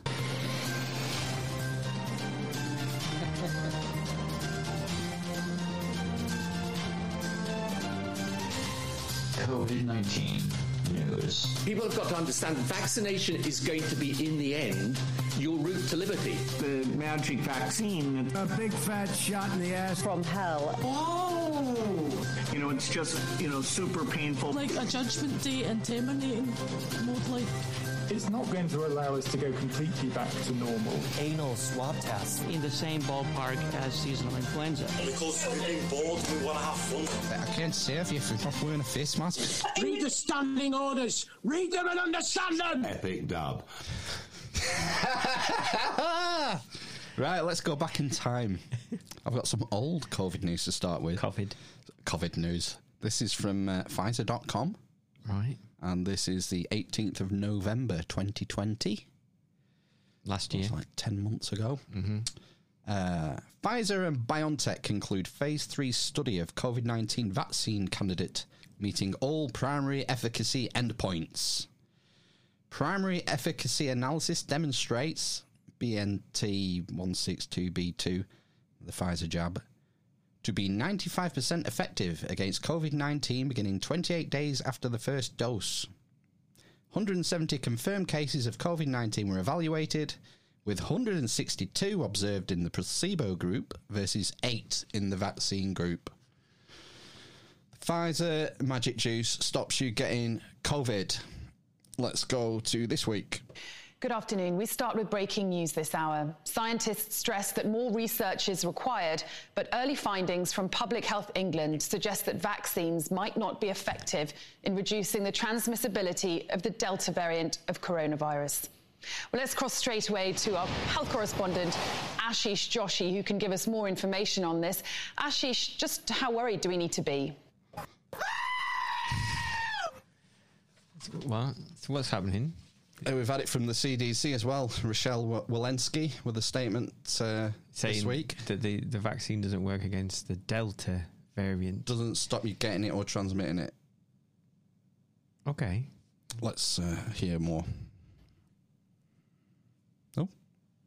Good afternoon. We start with breaking news this hour. Scientists stress that more research is required, but early findings from Public Health England suggest that vaccines might not be effective in reducing the transmissibility of the Delta variant of coronavirus. Well, let's cross straight away to our health correspondent, Ashish Joshi, who can give us more information on this. Ashish, just how worried do we need to be? Not at all. At the moment, just a little concerned, I think. I've spoken to the people at Public Health England this morning, and they are keen to stress these are very early findings. These are the initial findings, and a lot more research needs to be carried out to see exactly what this means for the long-term implications for the vaccine and for the Delta variant. This is the weekly technical briefing. This is what the PHE scientists have found out, and they make it public. And during the course of their research, they found that, and I'll read to you from the Public Health England guidance. So this is a quotation from the technical report that comes out every week. They said that they found from their initial research that levels of the virus in those who become infected with Delta, having already been vaccinated, might be similar to levels found in unvaccinated people. Essentially what that means is that's the viral load, the levels of the virus contained within a person.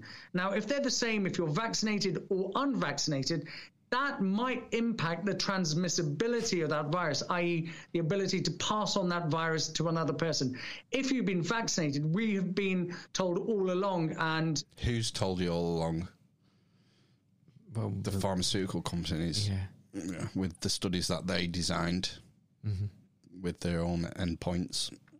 The research has found that the vaccines reduce transmissibility. Now, these initial findings are seeming to suggest that they might not be as effective as once believed. So, well,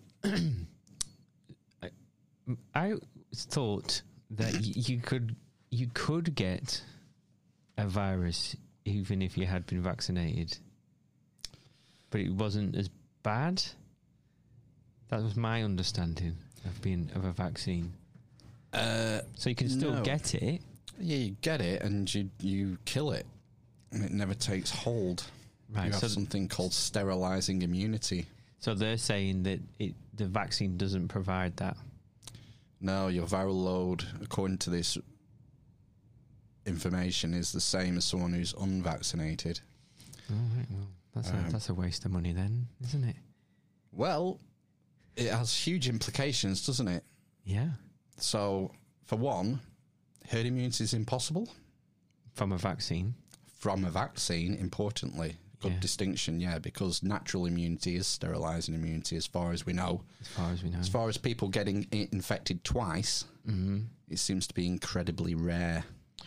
Well, whereas, sorry, I was going to say, I know somebody that says that they've had it twice. My missus knows someone who's had it twice, but it's whether it's from a PCR test. They've had 2 positive tests. Yeah. So it's whether it's accurate. And if you don't have symptoms, it's kind of irrelevant. It's just symptoms that make you spread the virus more, isn't it? By coughing and sneezing. Well, you would have thought that he would have had some symptoms to have a test twice. Well, I don't know, because we routinely test 1 million people a day, or have been until recently. No, I think this person went for a test off their own back twice and said they had it twice. But like you said, how accurate it is, isn't it? Oh, or is it another coronavirus? That's what I mean, yeah. No, it's one of them. Yeah. I mean, the point is that as far as, natural immunity has to be sterilising, otherwise we wouldn't exist as a species. We'd have been wiped out millions of years ago. Mm-hmm. So, the other implication is a vaccine passport. It's pointless. Completely pointless. Yeah, it is, isn't it? That's interesting. Unless you're just trying to control people, then I guess it's kind of useful. Yeah. But, there's some people have been saying, well, if this thing reduces your symptoms but doesn't reduce your infectivity, it could be worse because you won't even know you're ill. Part of our system, what do you call it, Darwin? Evolution. We know if we see someone coughing and spluttering, we know to keep away from them. Yeah. And if you're symptomatic, you feel ill, you're less likely. I know some people still go to the office, but you're less likely to. You're going to ring in sick. Whereas if this sort of clouds your symptoms or shrouds them and doesn't reduce your infectivity, it's just going to be like you're going to turn into a super spreading vaccine factory, a virus factory. You are, aren't you? Yeah. It's weird, and it's not isolated. It's not just PHE. As I said, the CDC released similar information last week. It's like you said, it comes back, doesn't it, to the studies based on trusting pharmaceutical companies to design their own studies. Yeah. Decide what their exclusions are going to be and when and how they exclude different people from the studies. Design the endpoints. And who's watching them? And are those people captured? Are they... Like Hamish Ben? Yeah. Are they like former pharmaceutical industry workers? Are they looking forward to... Normally are, aren't they? Yeah, looking forward to a nice, cussy, non-exec consulting job. Yeah. From, somewhere down the line. Who knows? It's just that... I don't know. Just be careful what I say. Yeah. Just a complete sort of... What the farage moment. What the farage? Yeah. I've got some bad news. Oh, what is it? Professor Neil Ferguson from Imperial College. Yeah. He was interviewed by The Times this week, and I have a quotation here. I think it is unlikely we will need a lockdown or even social distancing measures of the type we've had so far. Right. So I would say bet the farm on a lockdown. I'm going for the end of October. Yeah, he says the opposite, doesn't he, to what happens. Yeah. I think that's a safe bet. I think I reckon around Halloween will be the next lockdown. Do you think there'll be another one then? Well, did you not hear what he said? He said it's unlikely we'll need a new lockdown or even social distancing measures, so it seems inevitable. Right, yeah, I suppose. Judging by his record. I don't know. Do you not think? I don't know. I don't watch anything anymore, so I don't know what's going on. You've detached from the Matrix. I have, so I don't know what's going on in the mainstream media, really. Did he still do a case, like a count up of the number of deaths, daily deaths? And they don't really do deaths. I don't watch any briefings or anything unless I feel it's an important one. Do they count cases still every day? Well, they have the dashboard, the COVID dashboard, right? The government website. Okay. It's how the news media report it, and that's what I mean. Sorry, I've disconnected to a degree from sort of the main news bulletins. Right. Yeah, I don't watch the news anymore because it's just poison, isn't it? They've been poisoning you. I just with the case count every day. Oh right, yeah, I suppose there's that. I mean, it's just a bit boring, isn't it? It's boring, yeah. It's shit. It's a shit product. This is such a crock of shit, I would say. Yeah, so, I don't watch it. There's some other Magic Juice news. The JCVI, Joint Committee on Vaccines and Immunisation in the UK, have approved the Pfizer jab for 16 and 17-year-olds. I saw that. Yeah. And I'm sure they said something about 12-year-olds, didn't they? Oh, that's coming. Yeah. Yeah, it'll be 12-year-olds to 16 next, and then 5-year-olds to 12-year-olds. Yeah, I don't know what's changed in the last 2 weeks since they ruled it out because of the side effect profile and the lack of the lack of risk benefit analysis, the lack of upside for jabbing young teenagers. Right. Yeah. It's do you remember Dr. John Campbell off YouTube? Mm-hmm. When JCVI announced this, he did a video on it just to have a look at this because one of the main issues has been myocarditis in the States. The States are doing it already, you see. I think 12 and above. Really? Yeah. So we had a look. The CDC had released some data about myocarditis in the few million that they've already given to kids over there. So just got a little snippet. Apparently, this data, I think this is the CDC data, 60 cases of this heart inflammation per million doses of vaccine given, mostly 60 per million of the myocarditis so far. 6 or 7 times more common after the second dose. Now, when you say 60 per million, it doesn't sound a lot, but I've worked that out at 1 in 16,666.6 or something like that. And that means if we vaccinate the 1.4 million eligible young people in the UK, then according to that data, according to the US data, we could expect about 84 cases. Which doesn't sound ideal to me. Pretty understated. Well, considering the chances, that is 1 in a million, isn't it, from dying from it or getting, hospital. I think it's dying, actually. It's 1 in a million of dying, and that, you've got to remember, that's all children. I know, that's not children with comorbidities. Yes, so that's what I was saying, Yeah, healthy children, you can probably 10x that. Yeah. Mm-hmm. Maybe 5 times that. Mm. And they're playing down in the States, they're playing down the myocarditis. This is only one side effect that is talked about, by the way. Yeah, it's not the blood clots, is it? No, or potential long-term reproductive stuff that we just don't know about, because it's going to take years, for... That's why it takes 10 years, 10, 15 years. Yeah. Because, if you're going to give it kids, you need to make sure that... Mm-hmm. It doesn't mess with them. It has time, yeah. I've lost my train then. What was... what did we say before that? Don't know. Before it takes 10, 15 years. That's just one side effect. Yeah. Blood clots. 10, 15 years. Yeah. No, I've lost it. Lost my train of thought.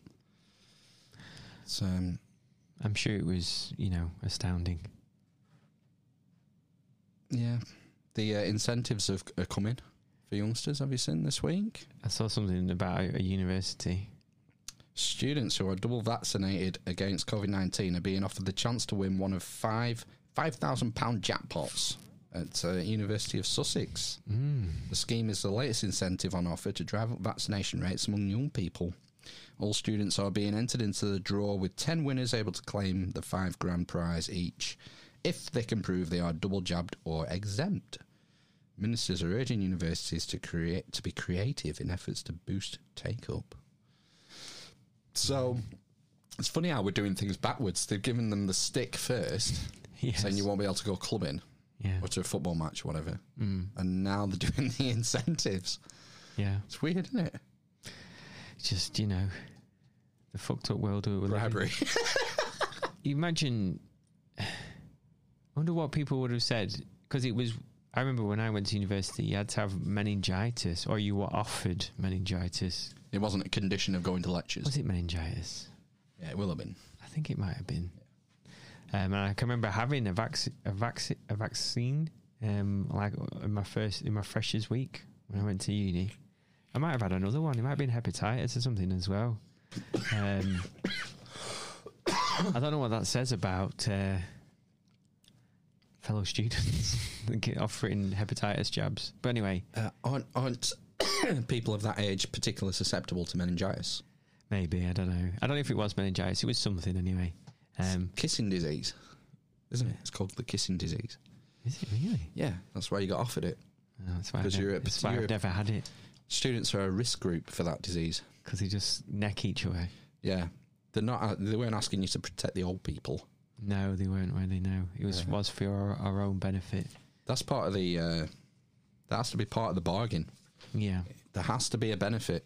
You can't ask young people to take on a medical risk for the older generation. It's not ethical. It's unethical in my view. But, what do I know? Yeah. I thought it was interesting the way they're using lotteries. Psychology, isn't it? Random reward. Oh, it's addictive.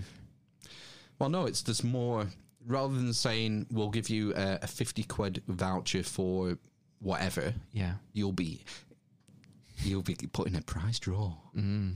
Yeah, it's more tantalising, isn't it? It is, yeah. That's why they've done it. Mm-hmm. It's psychology. It's the nudge unit all over again. Mm-hmm.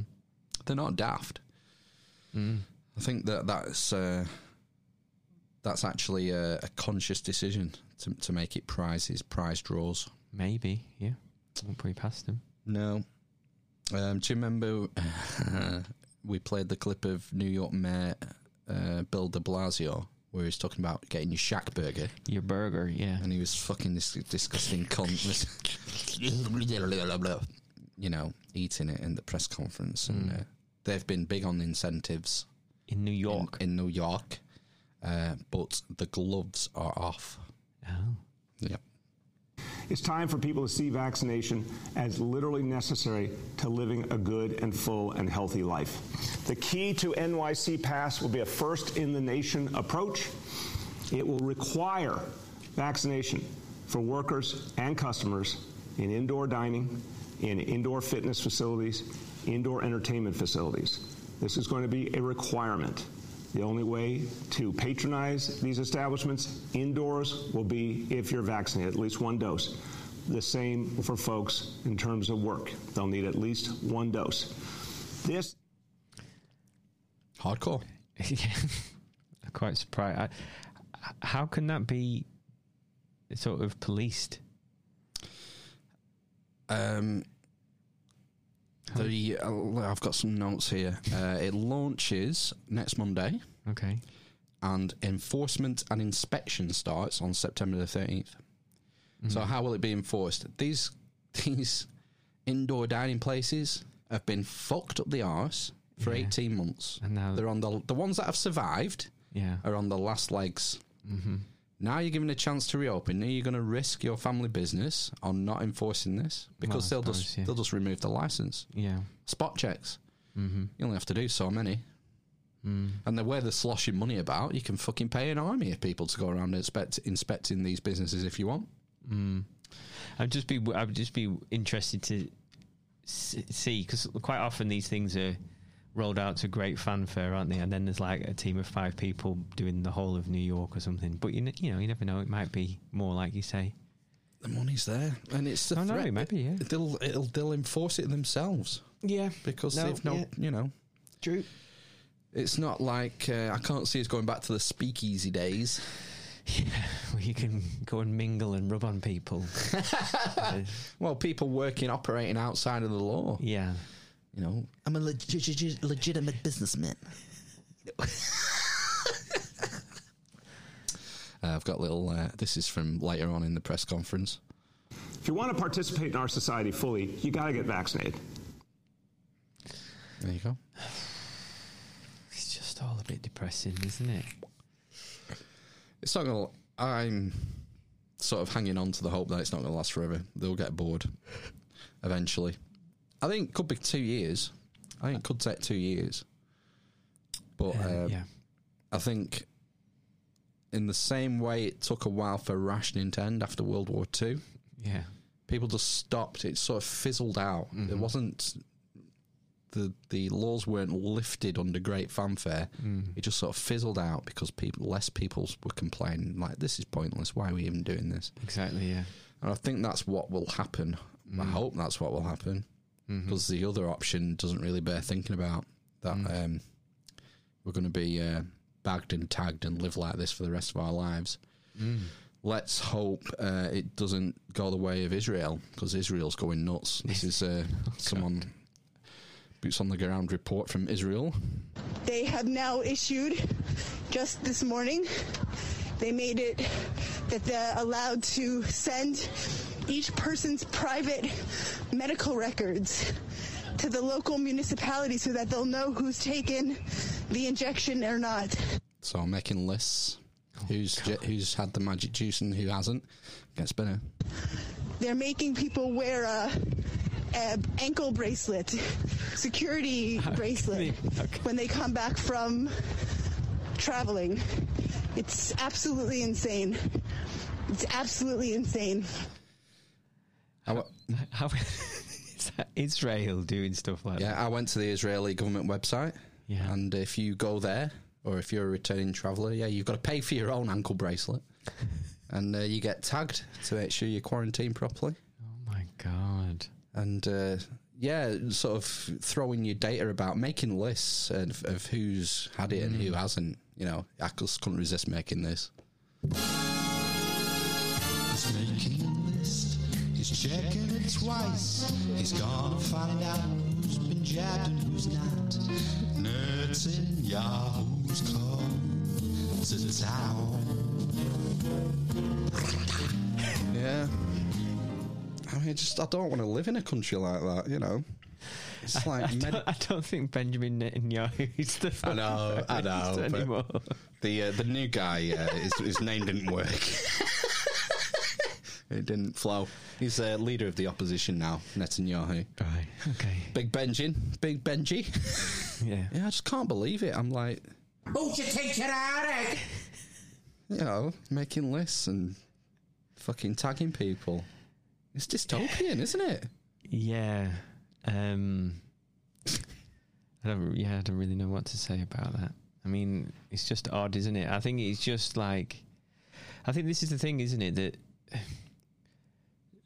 nothing seems to work in helping with the spread of the virus. So it just gets more and more and more sort of strict or whatever, or dystopian. And then it's kind of leading us down this trickle of, well, no, we won't be wearing masks. And now we're wearing masks. Now you don't have to wear a mask, you know. And then all the other stuff, like social distancing. No, we won't lock people down. Can't follow China. Well, we did that, don't we? And then you have 3 of them, and so on and so forth. So it's weird, isn't it? How it's Sydney went into its 6th lockdown this week. Right. Yeah. How fucked are they? They've done all this shit. And it's still not worked. The vaccines don't stop the spread of the virus. Oh, right, yeah. You know.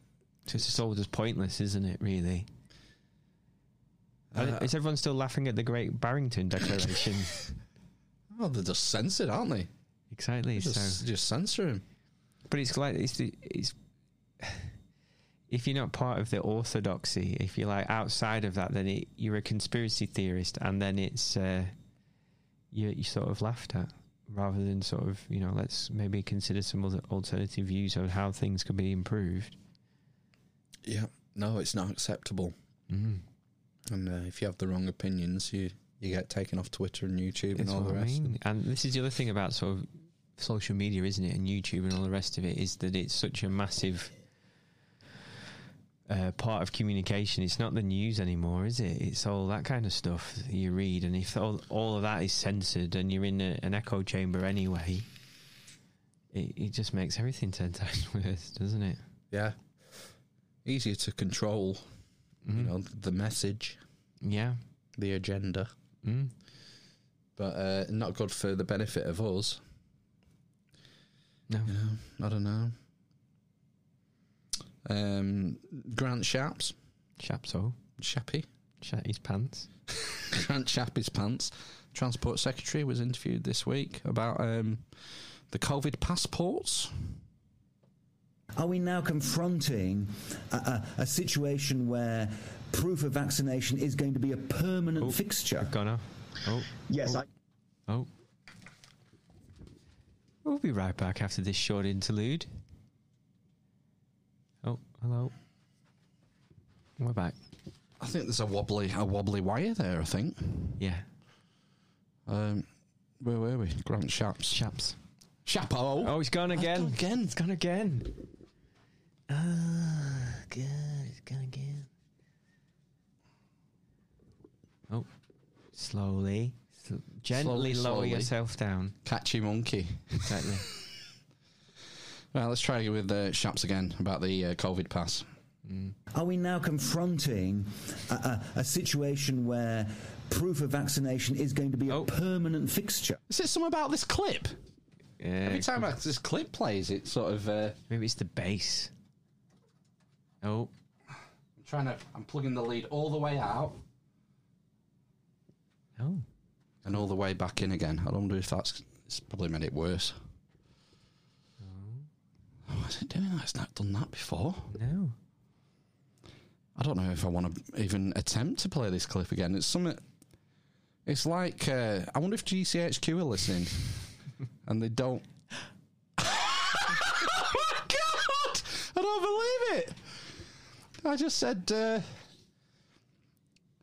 the intelligence agency that shall not be named, and the camera went off.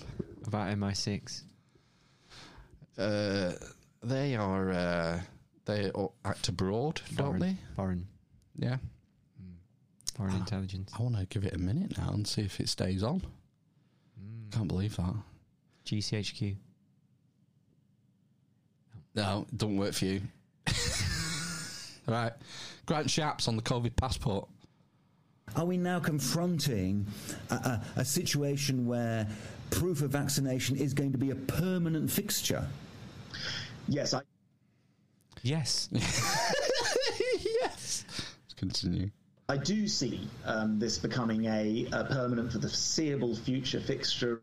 Future fixture. Can you explain that? Permanent for the foreseeable future. So he means for the foreseeable future. What the farage? It's going to be permanent. That permanent means forever. Means permanent. Yeah, but only permanent for the foreseeable future. Yeah. He just doesn't want to say anything categorical, does he? No. Is that permanent? Maybe that's what it is. Yeah. Of international travel. When I speak to, and we lead the Group of Seven, the G7 nations this year, I've chaired meetings with my transport equivalents. When I speak to them, it's quite clear that double vaccination will be a requirement. We're already seeing it in virtually every country in the world. Simple message, if you haven't got your vaccination yet, please get it. Unless you're medically exempt, you will need it in order to be able to travel in the future.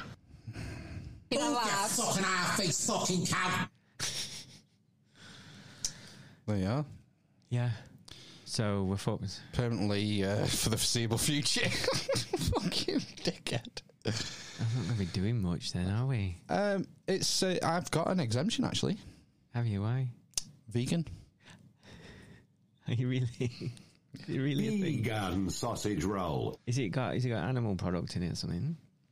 Yeah, humans.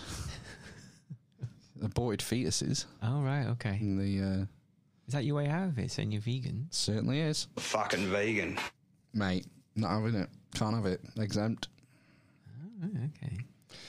I think there are probably religious exemptions as well. Right. I would imagine.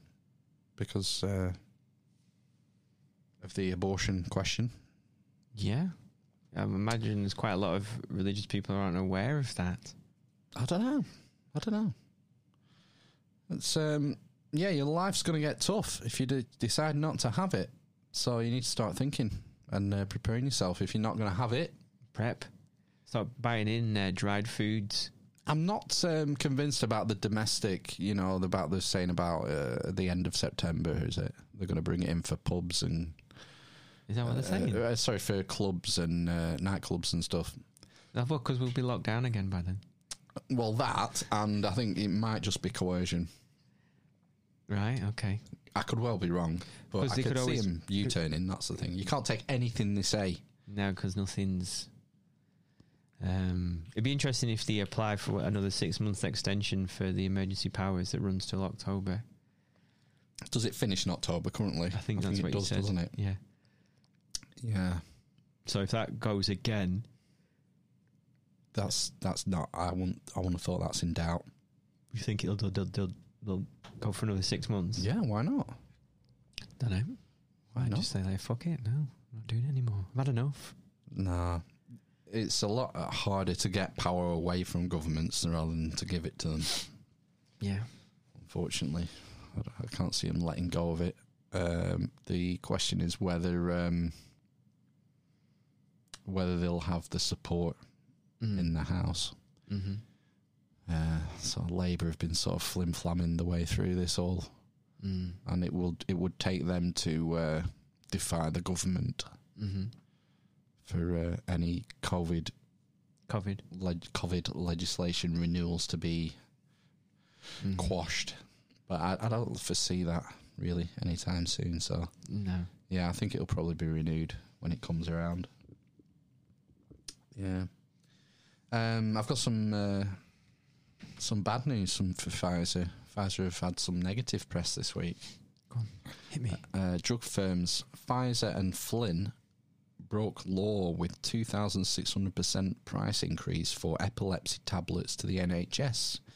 UK watchdog finds. This is from Sky News. 2 drug firms have been accused by the UK's competition watchdog of illegal pricing and abusing their dominant position to overcharge the NHS for vital anti-epilepsy tablets. The Competition and Markets Authority, CMA, said it had previously found that coronavirus vaccine maker Pfizer and Flynn, which is a second company, broke competition law by charging unfairly high prices for phenytoin sodium capsules, hacking the cost of treatment by up to 2,600% overnight. It saw NHS spending on the capsules rocket from around $2 million a year in 2012 to about $50 million a year in 2013, according to the regulator. Small beans. 50 million quid a year for Pfizer. I mean, it is small beans, but still, the point is that they seem to have been acting illegally. In its provisional finding, the CMA claims the companies exploited a loophole by debranding the drug, known as Epanutin, prior to September 2012, with the effect that the drug was not subject to price regulation in the way branded drugs are. It said, in quotes, as Pfizer and Flynn were the dominant suppliers of the drug in the UK, the NHS had no choice but to pay unfairly high prices for the vital medicine. Over more than 4 years, Pfizer's prices rocketed by between 780% and 1,600%. Pfizer then supplied the drug to Flynn, which sold it to wholesalers and pharmacies at prices between 2,300% and 2,600% higher than those they'd paid previously. A good old-fashioned price gouging. Yeah. The masters at it, aren't they, the pharmaceutical firms? Yep. You would think with the amount of buying power the NHS has, it would be able to get better deals for medications and things, wouldn't you? A huge government-operated organisation being agile in its decision-making and... Not agile. No, I mean, just wait. The amount... It's a captive... It's essentially it's a market of 60 million people. That's one customer. I don't know how it works in the States, whether private hospitals buy their own supply. Does each hospital make its own deal when it wants to buy certain medications? You would think so, wouldn't you? All right, well, we've got 60 million customers here. I know, yeah. We should, you would think that they'd have the best prices. You would, wouldn't you? Yeah. It seems not in this case. It's not all bad news for Pfizer, though. Pfizer is making a killing. According to NASDAQ, they made $18.98 billion in the second quarter of 2021 alone. Obviously, huge profit from the magic juice. But, this is the kicker, their drug Eliquis rose 13%. That's a blood clot medication. Oh, God.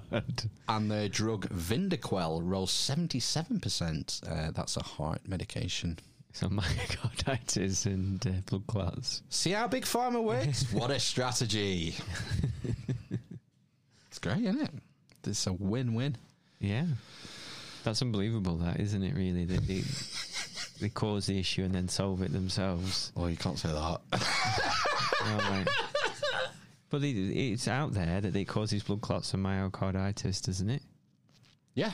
So it's out there. It's on the fucking packet. Exactly. So it says that this is a potential side effect. That's why you're allowed to say it's it. Extremely rare. So you can still say it. It still happens, doesn't 1 in 16,000 kids. Yeah. For the old myocarditis and pericarditis in the States. Yeah. Yeah, so Vindaquel, I don't know. It says it's used for cardiomyopathy here, but I wasn't able to confirm that. All right. Okay. But, you know. That's us then, band. Oh, my God. There's a new virus been discovered in Norfolk. Okay. Yeah, and it could benefit your health. Oh, fun. A virus that could benefit your human health has been named after the Norfolk village of Colney, where it was discovered. The Colney virus is a bacteriophage, a type of virus that infects bacteria, also known as a bacteria eater. Yeah, I've heard of phages. Don't they use these? Macrophages, that's your immune system. Don't they use... I'm sure that they use these in, like, Russia or something, and they're like, it's a different way of treating something that I can't remember. Maybe like cancers, maybe. I think phage is from the root, Latin root to eat. I think it's cells that eat. Right, okay. Or things that eat. So this is a virus that eats. Cells. Yeah, bacteria. It could help combat C. difficile infections. Right, okay. Which infects bowel and causes diarrhea, most commonly during a course of antibiotics, according to researchers at Norwich's Quadrum Institute. Colney virus, first discovered at the Institute of Food Research at Norwich Research Park on Colney Lane, could form part of future treatments to combat C. difficile after further work is done. Excellent. Because that's that hospital-acquired infection, I think, isn't it? It's like similar to, it's kind of treated like MRSA. Oh, that's what I'm thinking of. Yeah, MRSA. But C. difficile's one as well, because it, I think it mainly, it can affect anybody, but it spreads like wildfire through wards, and then you know, if people are coming off major operations and stuff, then you can die and stuff, can't you? Right. And it's often hospital acquired, I think, isn't it? Yeah, so that's where it quite often spreads, yeah. Good news for smokers. Smokers hospitalised less often than for COVID-19. All right, yeah. They just die at home then? No. Few of those hospitalised with the coronavirus are smokers, and researchers are trying to understand why, according to Vice. One hypothesis is that nicotine, which has anti-inflammatory properties, may interfere with the way that COVID-19 causes an overreaction in the immune system. Yeah. The, what do they call it? The cytokine storm. The hypothesis comes from Konstantinos Farsalinos, a cardiologist in Greece. I bet he likes a fag.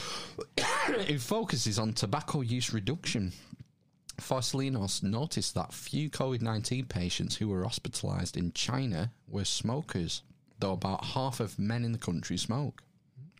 So disproportionately underrepresented. Upper respiratory. Fucking hell, I'm reading too much COVID news. Farsalinos and colleagues wrote a new paper available as a preprint and scheduled to be published in Internal and Emergency Medicine. They found that among 13 studies in China with nearly 6,000 hospitalised COVID-19 patients, the range of smokers ranged from 1.4 to 12.6%, and half the men smoke. The results, this is in quotes, the results were remarkably consistent across all studies and were recently verified in the first case series of COVID-19 cases in the United States. So it seems to be happening in the States as well. Yeah. The authors wrote, calling for urgent investigation.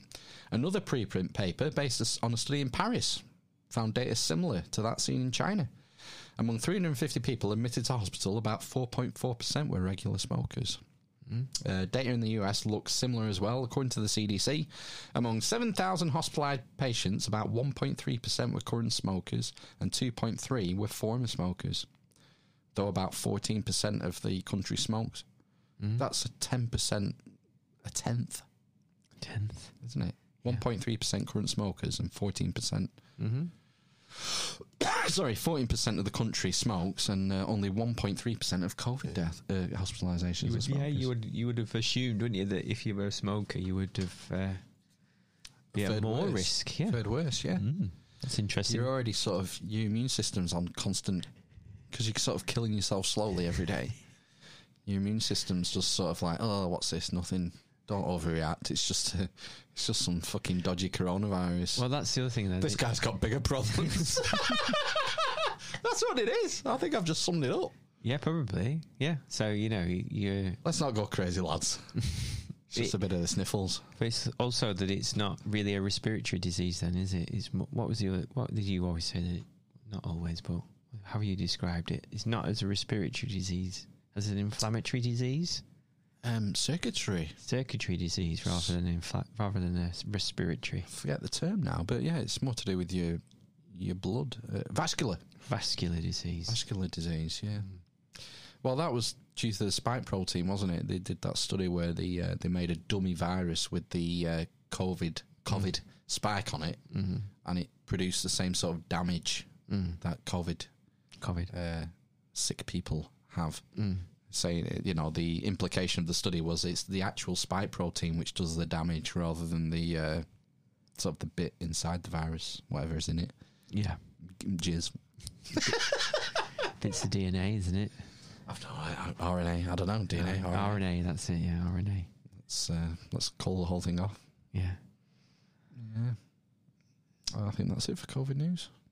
Yeah, it was a long one. Was it? Yeah, it's like an hour's worth. I have nothing much else. Billy Boy, Bill Gates is back in the press. What's he done? Got divorced. Oh, is that what it is? Yeah, 130 billion is he worth? I don't know. And he's splitting it 50-50. 50-50. I would have thought so. I mean, they've been together for a long time, haven't they? Yeah. But even so, you would imagine... Did she not work for him? They both work for the foundation, the Belinda Gates Foundation. Yeah, but I thought I might be getting this wrong, but I thought she may have worked for him or with him in Microsoft as well. Maybe that's how it starts. Is there not alleged rumours out there that he's like a top shagger as well, Bill Gates? Oh, absolutely, yeah. He's like a well-known philanderer.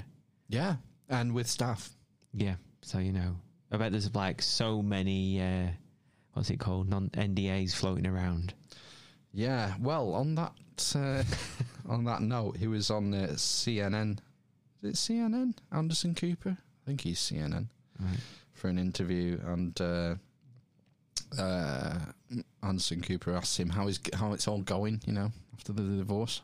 Obviously, in May, you and your wife, Melinda, announced you were ending your marriage after 27 years. On Monday, this week, the divorce was finalized. Just on a personal level, how are you doing?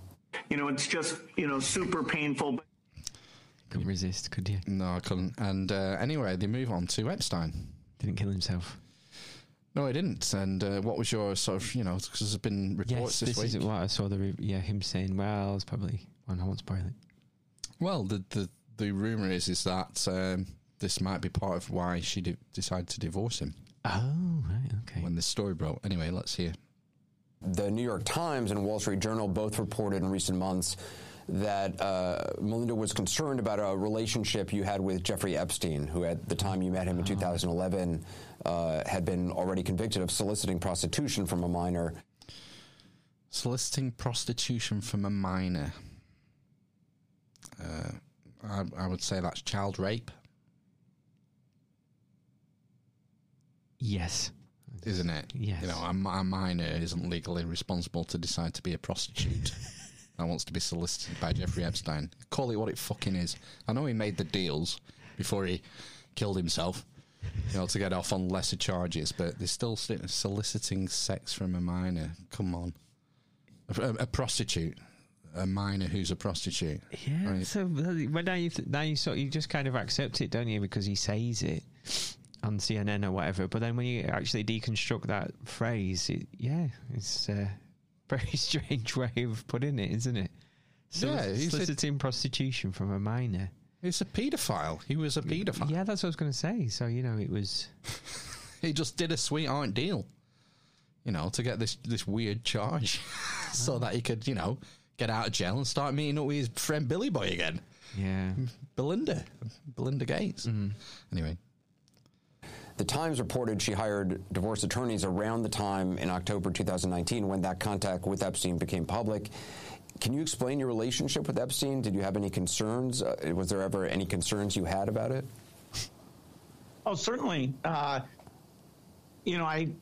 had several dinners with him, hoping that what he said about getting billions of philanthropy for global health through contacts that he had might emerge. When it looked like that wasn't a real thing, that relationship ended. But it was a huge mistake to spend time with him, to give him the credibility of, being there. To give him the credibility of being with me. Exactly, yeah, because I'm Mr. Credible. Yeah, what a humble brag that is. I know, it's awful. But there were lots of others in that same situation, but I made a mistake. Lots of others in that situation. Bill Clinton. Oh, there's a laundry list of them. Yeah. Prince, what's his face? So I wonder how many of his prozzies he shagged on that fucking weird sex island. What's the island called? On the plane on the way there. Yeah. Yeah. Cut off your genitals, gouge out your eyes, die! I'm sure he didn't suck any ding-dongs. Who knows the videos he had then, allegedly? Well, that's the whole sort of one of the theories in it, is that Epstein's, the way he made his fortune was by luring these rich people to his fucking den of iniquity. And filming them. Yeah, and then he's got something on you then. And, before you know it, you're... Chest feeding. Yeah. I want to do, before we finish, because you've thrown your notes to the ground, like you do when it's the end of the podcast, I want to do a shout-out for anybody who's into fish husbandry. Is that bestiality? Well, it might turn that way. Because I'm going to tell the listeners about my attempts to get into fish husbandry. I'm not even at the stage where I can get fish at the moment. So I was telling Harmishfield the other week that I bought a small pond liner, hard plastic, and I started digging the hole. I had to dig the hole 3 times for the pond. The first time it wasn't big enough, or it wasn't deep enough, sorry. The second time it wasn't wide enough, and then the third time I think I had to do it even wider, so I could that was it. I didn't put soil underneath the shelves. There's plant shelves in it. So anyway, okay, so that's fine. So I did all that, and then I put it all in, and then I filled it with water. That was fine. It took me a while to find an appropriate pump. I bought 3 different pumps, pump and filter. Finally settled on a small, it was quite large still, pump with a UV light plus filter setup. What's the UV light do? I don't know. I think it kills something in the water when it pumps it through it. Right. But anyway, it has a small fountain to aerate the water. So today, I've not told my wife, but I spent online, which was reasonable when you compare it to prices of Cinemas. I spent 50 quid on pond plants that arrived by DPD. I'm going to slag them off now. Today, it came in a box, a cardboard, which you're going to. I suppose we'll have to have a DPD. I thought, it's all right. It's pretty. It's in good nick. The box. Open the box. Plants are just fucking.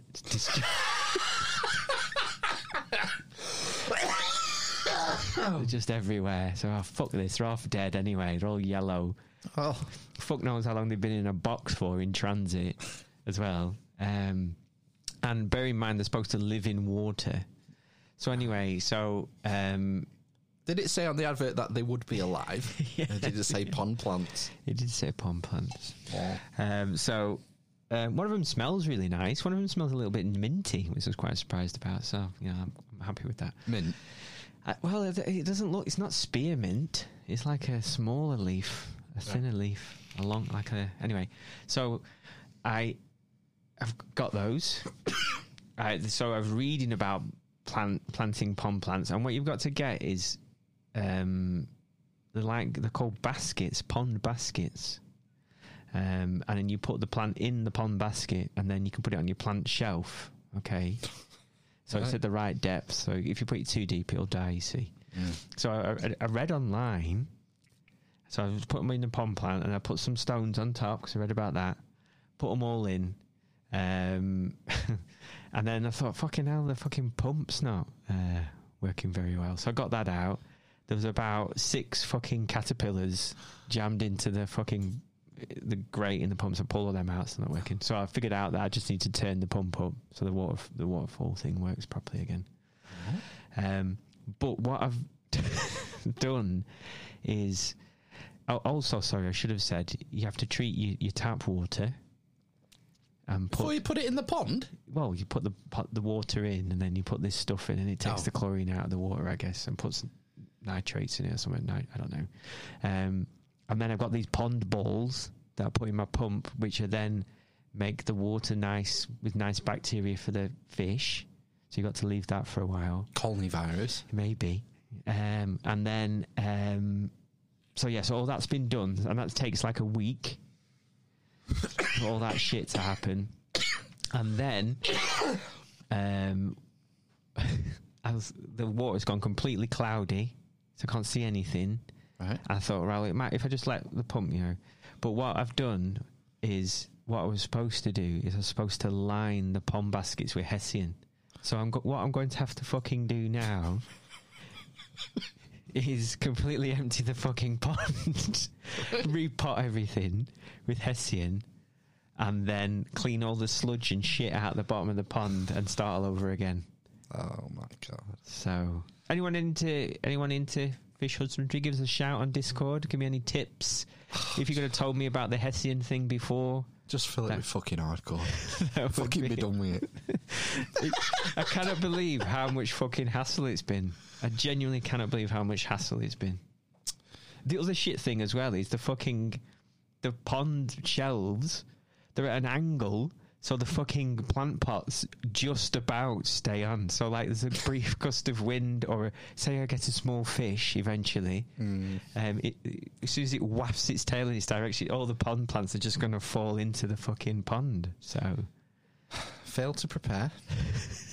Prepare to fail. I read loads of stuff. Obviously, I haven't read enough. You haven't done your research, have you? I read loads as well. Rather than blaming DPD and your pond baskets. I think what we need to do is start an Amish Matt fish husbandry Facebook group. No, on the Discord. I want an extra. What's it called? Tab. Thread. Yeah. Fish husbandry. Amish Matt in brackets. Right. So anyone, it's a pond. It's not an indoor tank. So there are some differences. So anybody who husbands outdoors fishes and knows how to put plants in, I would have thought it was so much more simple. I thought you would just pond liner, water in, fish in. The plants they'll just turn up. They'll just seed themselves. Well, my wife, I said I planted the seed of getting a pond, and then she bought, without sort of much consultation, just bought a hard plastic pond liner, which kind of made sense. But it has been a right ball ache. It has taken over my life. Well, at least it gives and it's tiny. How big is it? It's this big.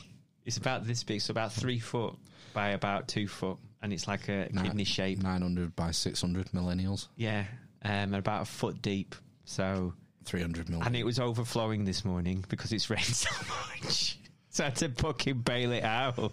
Because you've put is that because you've put too much water in? No. I left a fucking like an inch. It's rained an inch. An inch? Yeah. Nah, you need to leave more, surely. No, because then there'll be I don't know, probably. I don't fucking know what I'm doing, do I? Surely that's the first thing you can find out is how high do you fill the all the way to the rim. Well, it's fish, isn't it? All the way to the rim. Why wouldn't you fill it all the way to the rim? Because as soon as it rains, it's going to overflow. Well, I left an inch, like I said. Yeah, that's not enough. And it's not. Obviously, it's not enough because it's overflown already. And plus, it's quite level, but not perfectly level. So it's an inch at one side, and then 6 inches at the other. Not that bad, but it's about a centimetre at the other. But this morning it was at the rim on one side and about an inch on the other, and then on the side of it like 2 inches, and then the other side a centimetre. So it's uneven on both planes. Have you got your eye on any particular breed of fish? I haven't got a fucking clue. I'm going to go to the fish place. I'm going to say, I've got this shitty tiny pond. What fish can you get? Rick Petware. Who's Rick Petware? Rick Petware from Petware. Where's that? In I think it's in Ribbleton, isn't it? Pet shop. I don't know. No, he follows us on Facebook. All right. Well, I'll go down there then. Yeah. I think it might be shut. I don't know if he's reopened. No, I don't know if he's reopened because he had to shut for the. Well, you know the. I think the other thing as well is you have to get fish that have been living outside, not ones that have been inside. So if he has an outdoor area to his fish. No, I was just thinking pick his brains. Oh, well, it's a bit late now, isn't it? I fucking finished it. I've just got to empty it all.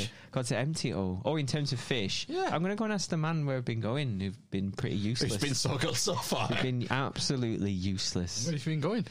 Don't name him. Now I'm going to say, no. What do you mean, a supplier or something, where you've been buying your stuff from? Or someone who's been advising you? I don't think they've been... And having a right laugh. I just think I haven't been asking the right questions. Maybe. Oh, it's your fault, yeah. Yeah, I'll take the blame. Yeah. So, if anyone wants to hook me up with some... My dad had a pond. We fishing. A pond? Yeah, in back garden. Did he? Yeah. I don't remember him having a pond. Yeah, in a rockery. Did he? Yeah. It's dry now. He filled it when we had the kids. But he had fish in there. Is that post-childhood? I don't remember one being there in childhood. We were kids when he did the rockery. I would say teenagers. Oh, right, okay. I never noticed a pond in his back garden. Yeah, it's not there now. Near the house. Right, no. Where the slope. I don't where the slope is. Yeah, I didn't ever remember being. I remember him building the rockery with fucking. He got a cement mixer and. Yeah, slugging boulders about. Right. Yeah, I've not done that. I've just smashed up a load of stone paving slabs. It looks awful. I'd imagine so, yeah. It does. It's concrete. Well, no, they're not. They're stone. Oh, are they? It's stone. Yes, but I've got. Right. I collected up some bits of stone from around my garden, and that bit looked all right. But then I've got some, and they're a bit regular from my mum's house, like Indian stone, and then I've smashed them up a bit, and they look even worse. I don't know if it's because they're not weathered the same. Did you find stones buried in your garden? Yeah, there's loads. Yeah. I did when I took our lawn up. There's stones fucking everywhere. Yeah, so stones and lots of. Well, we got not a huge.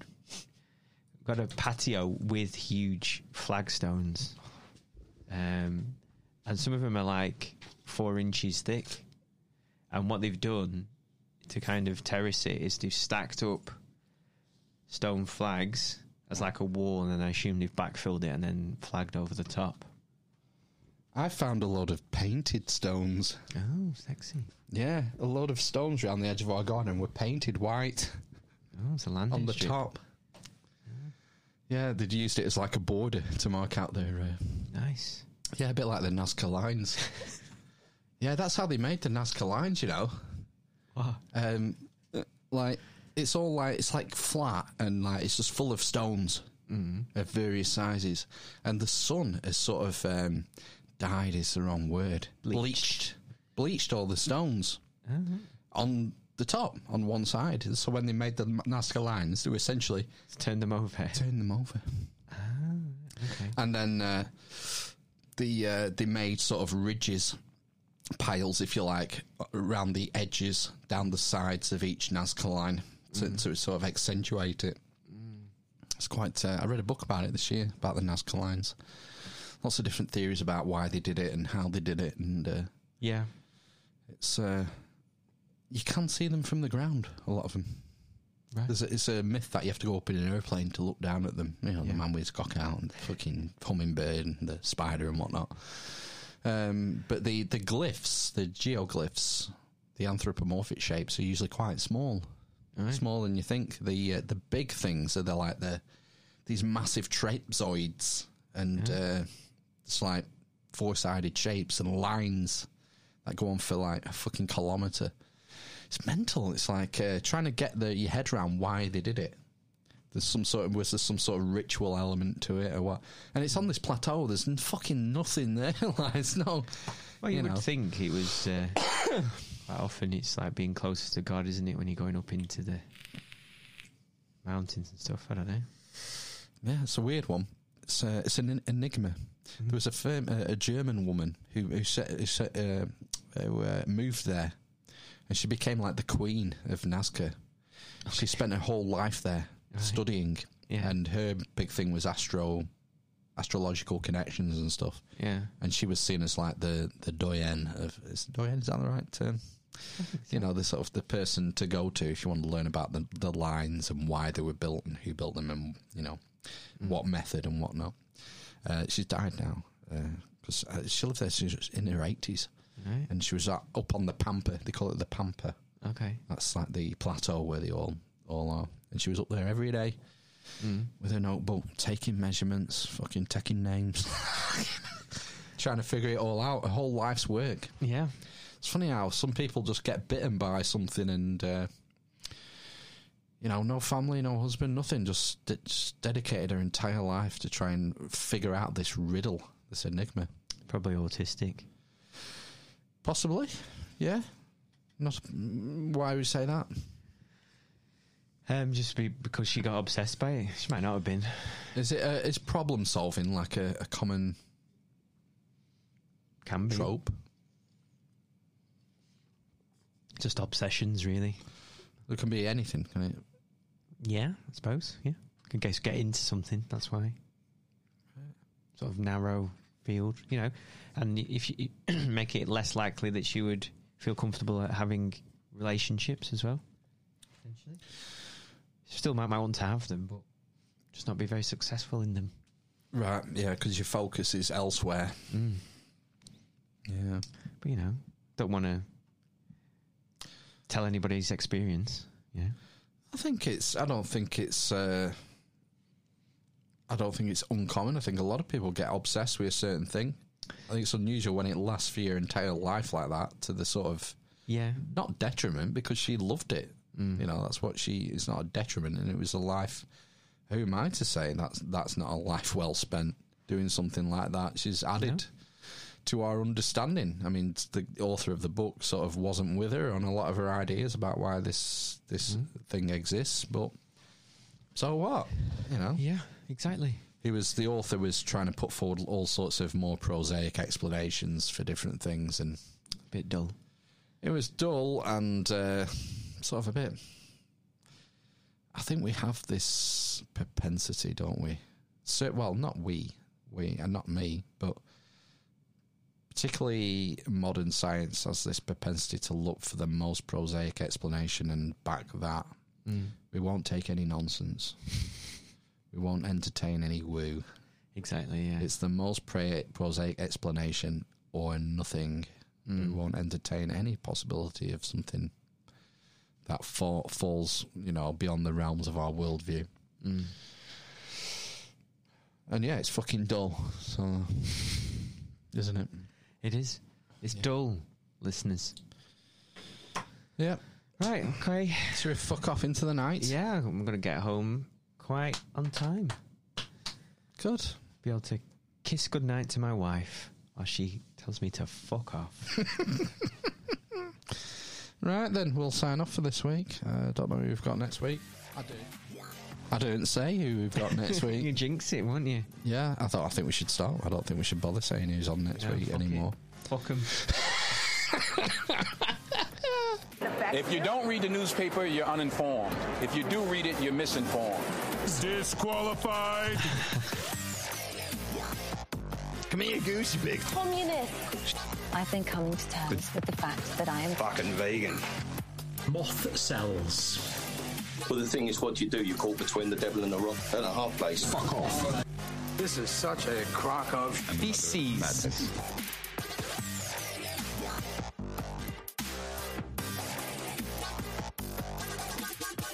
Shit. I can't serve you if you're not wearing a face mask. Fuck off. Show me what you got. I got hairy cons. I'm literally I think you're hitting the point, Phil, that like a judgment day and terminating mode, like anal swab test.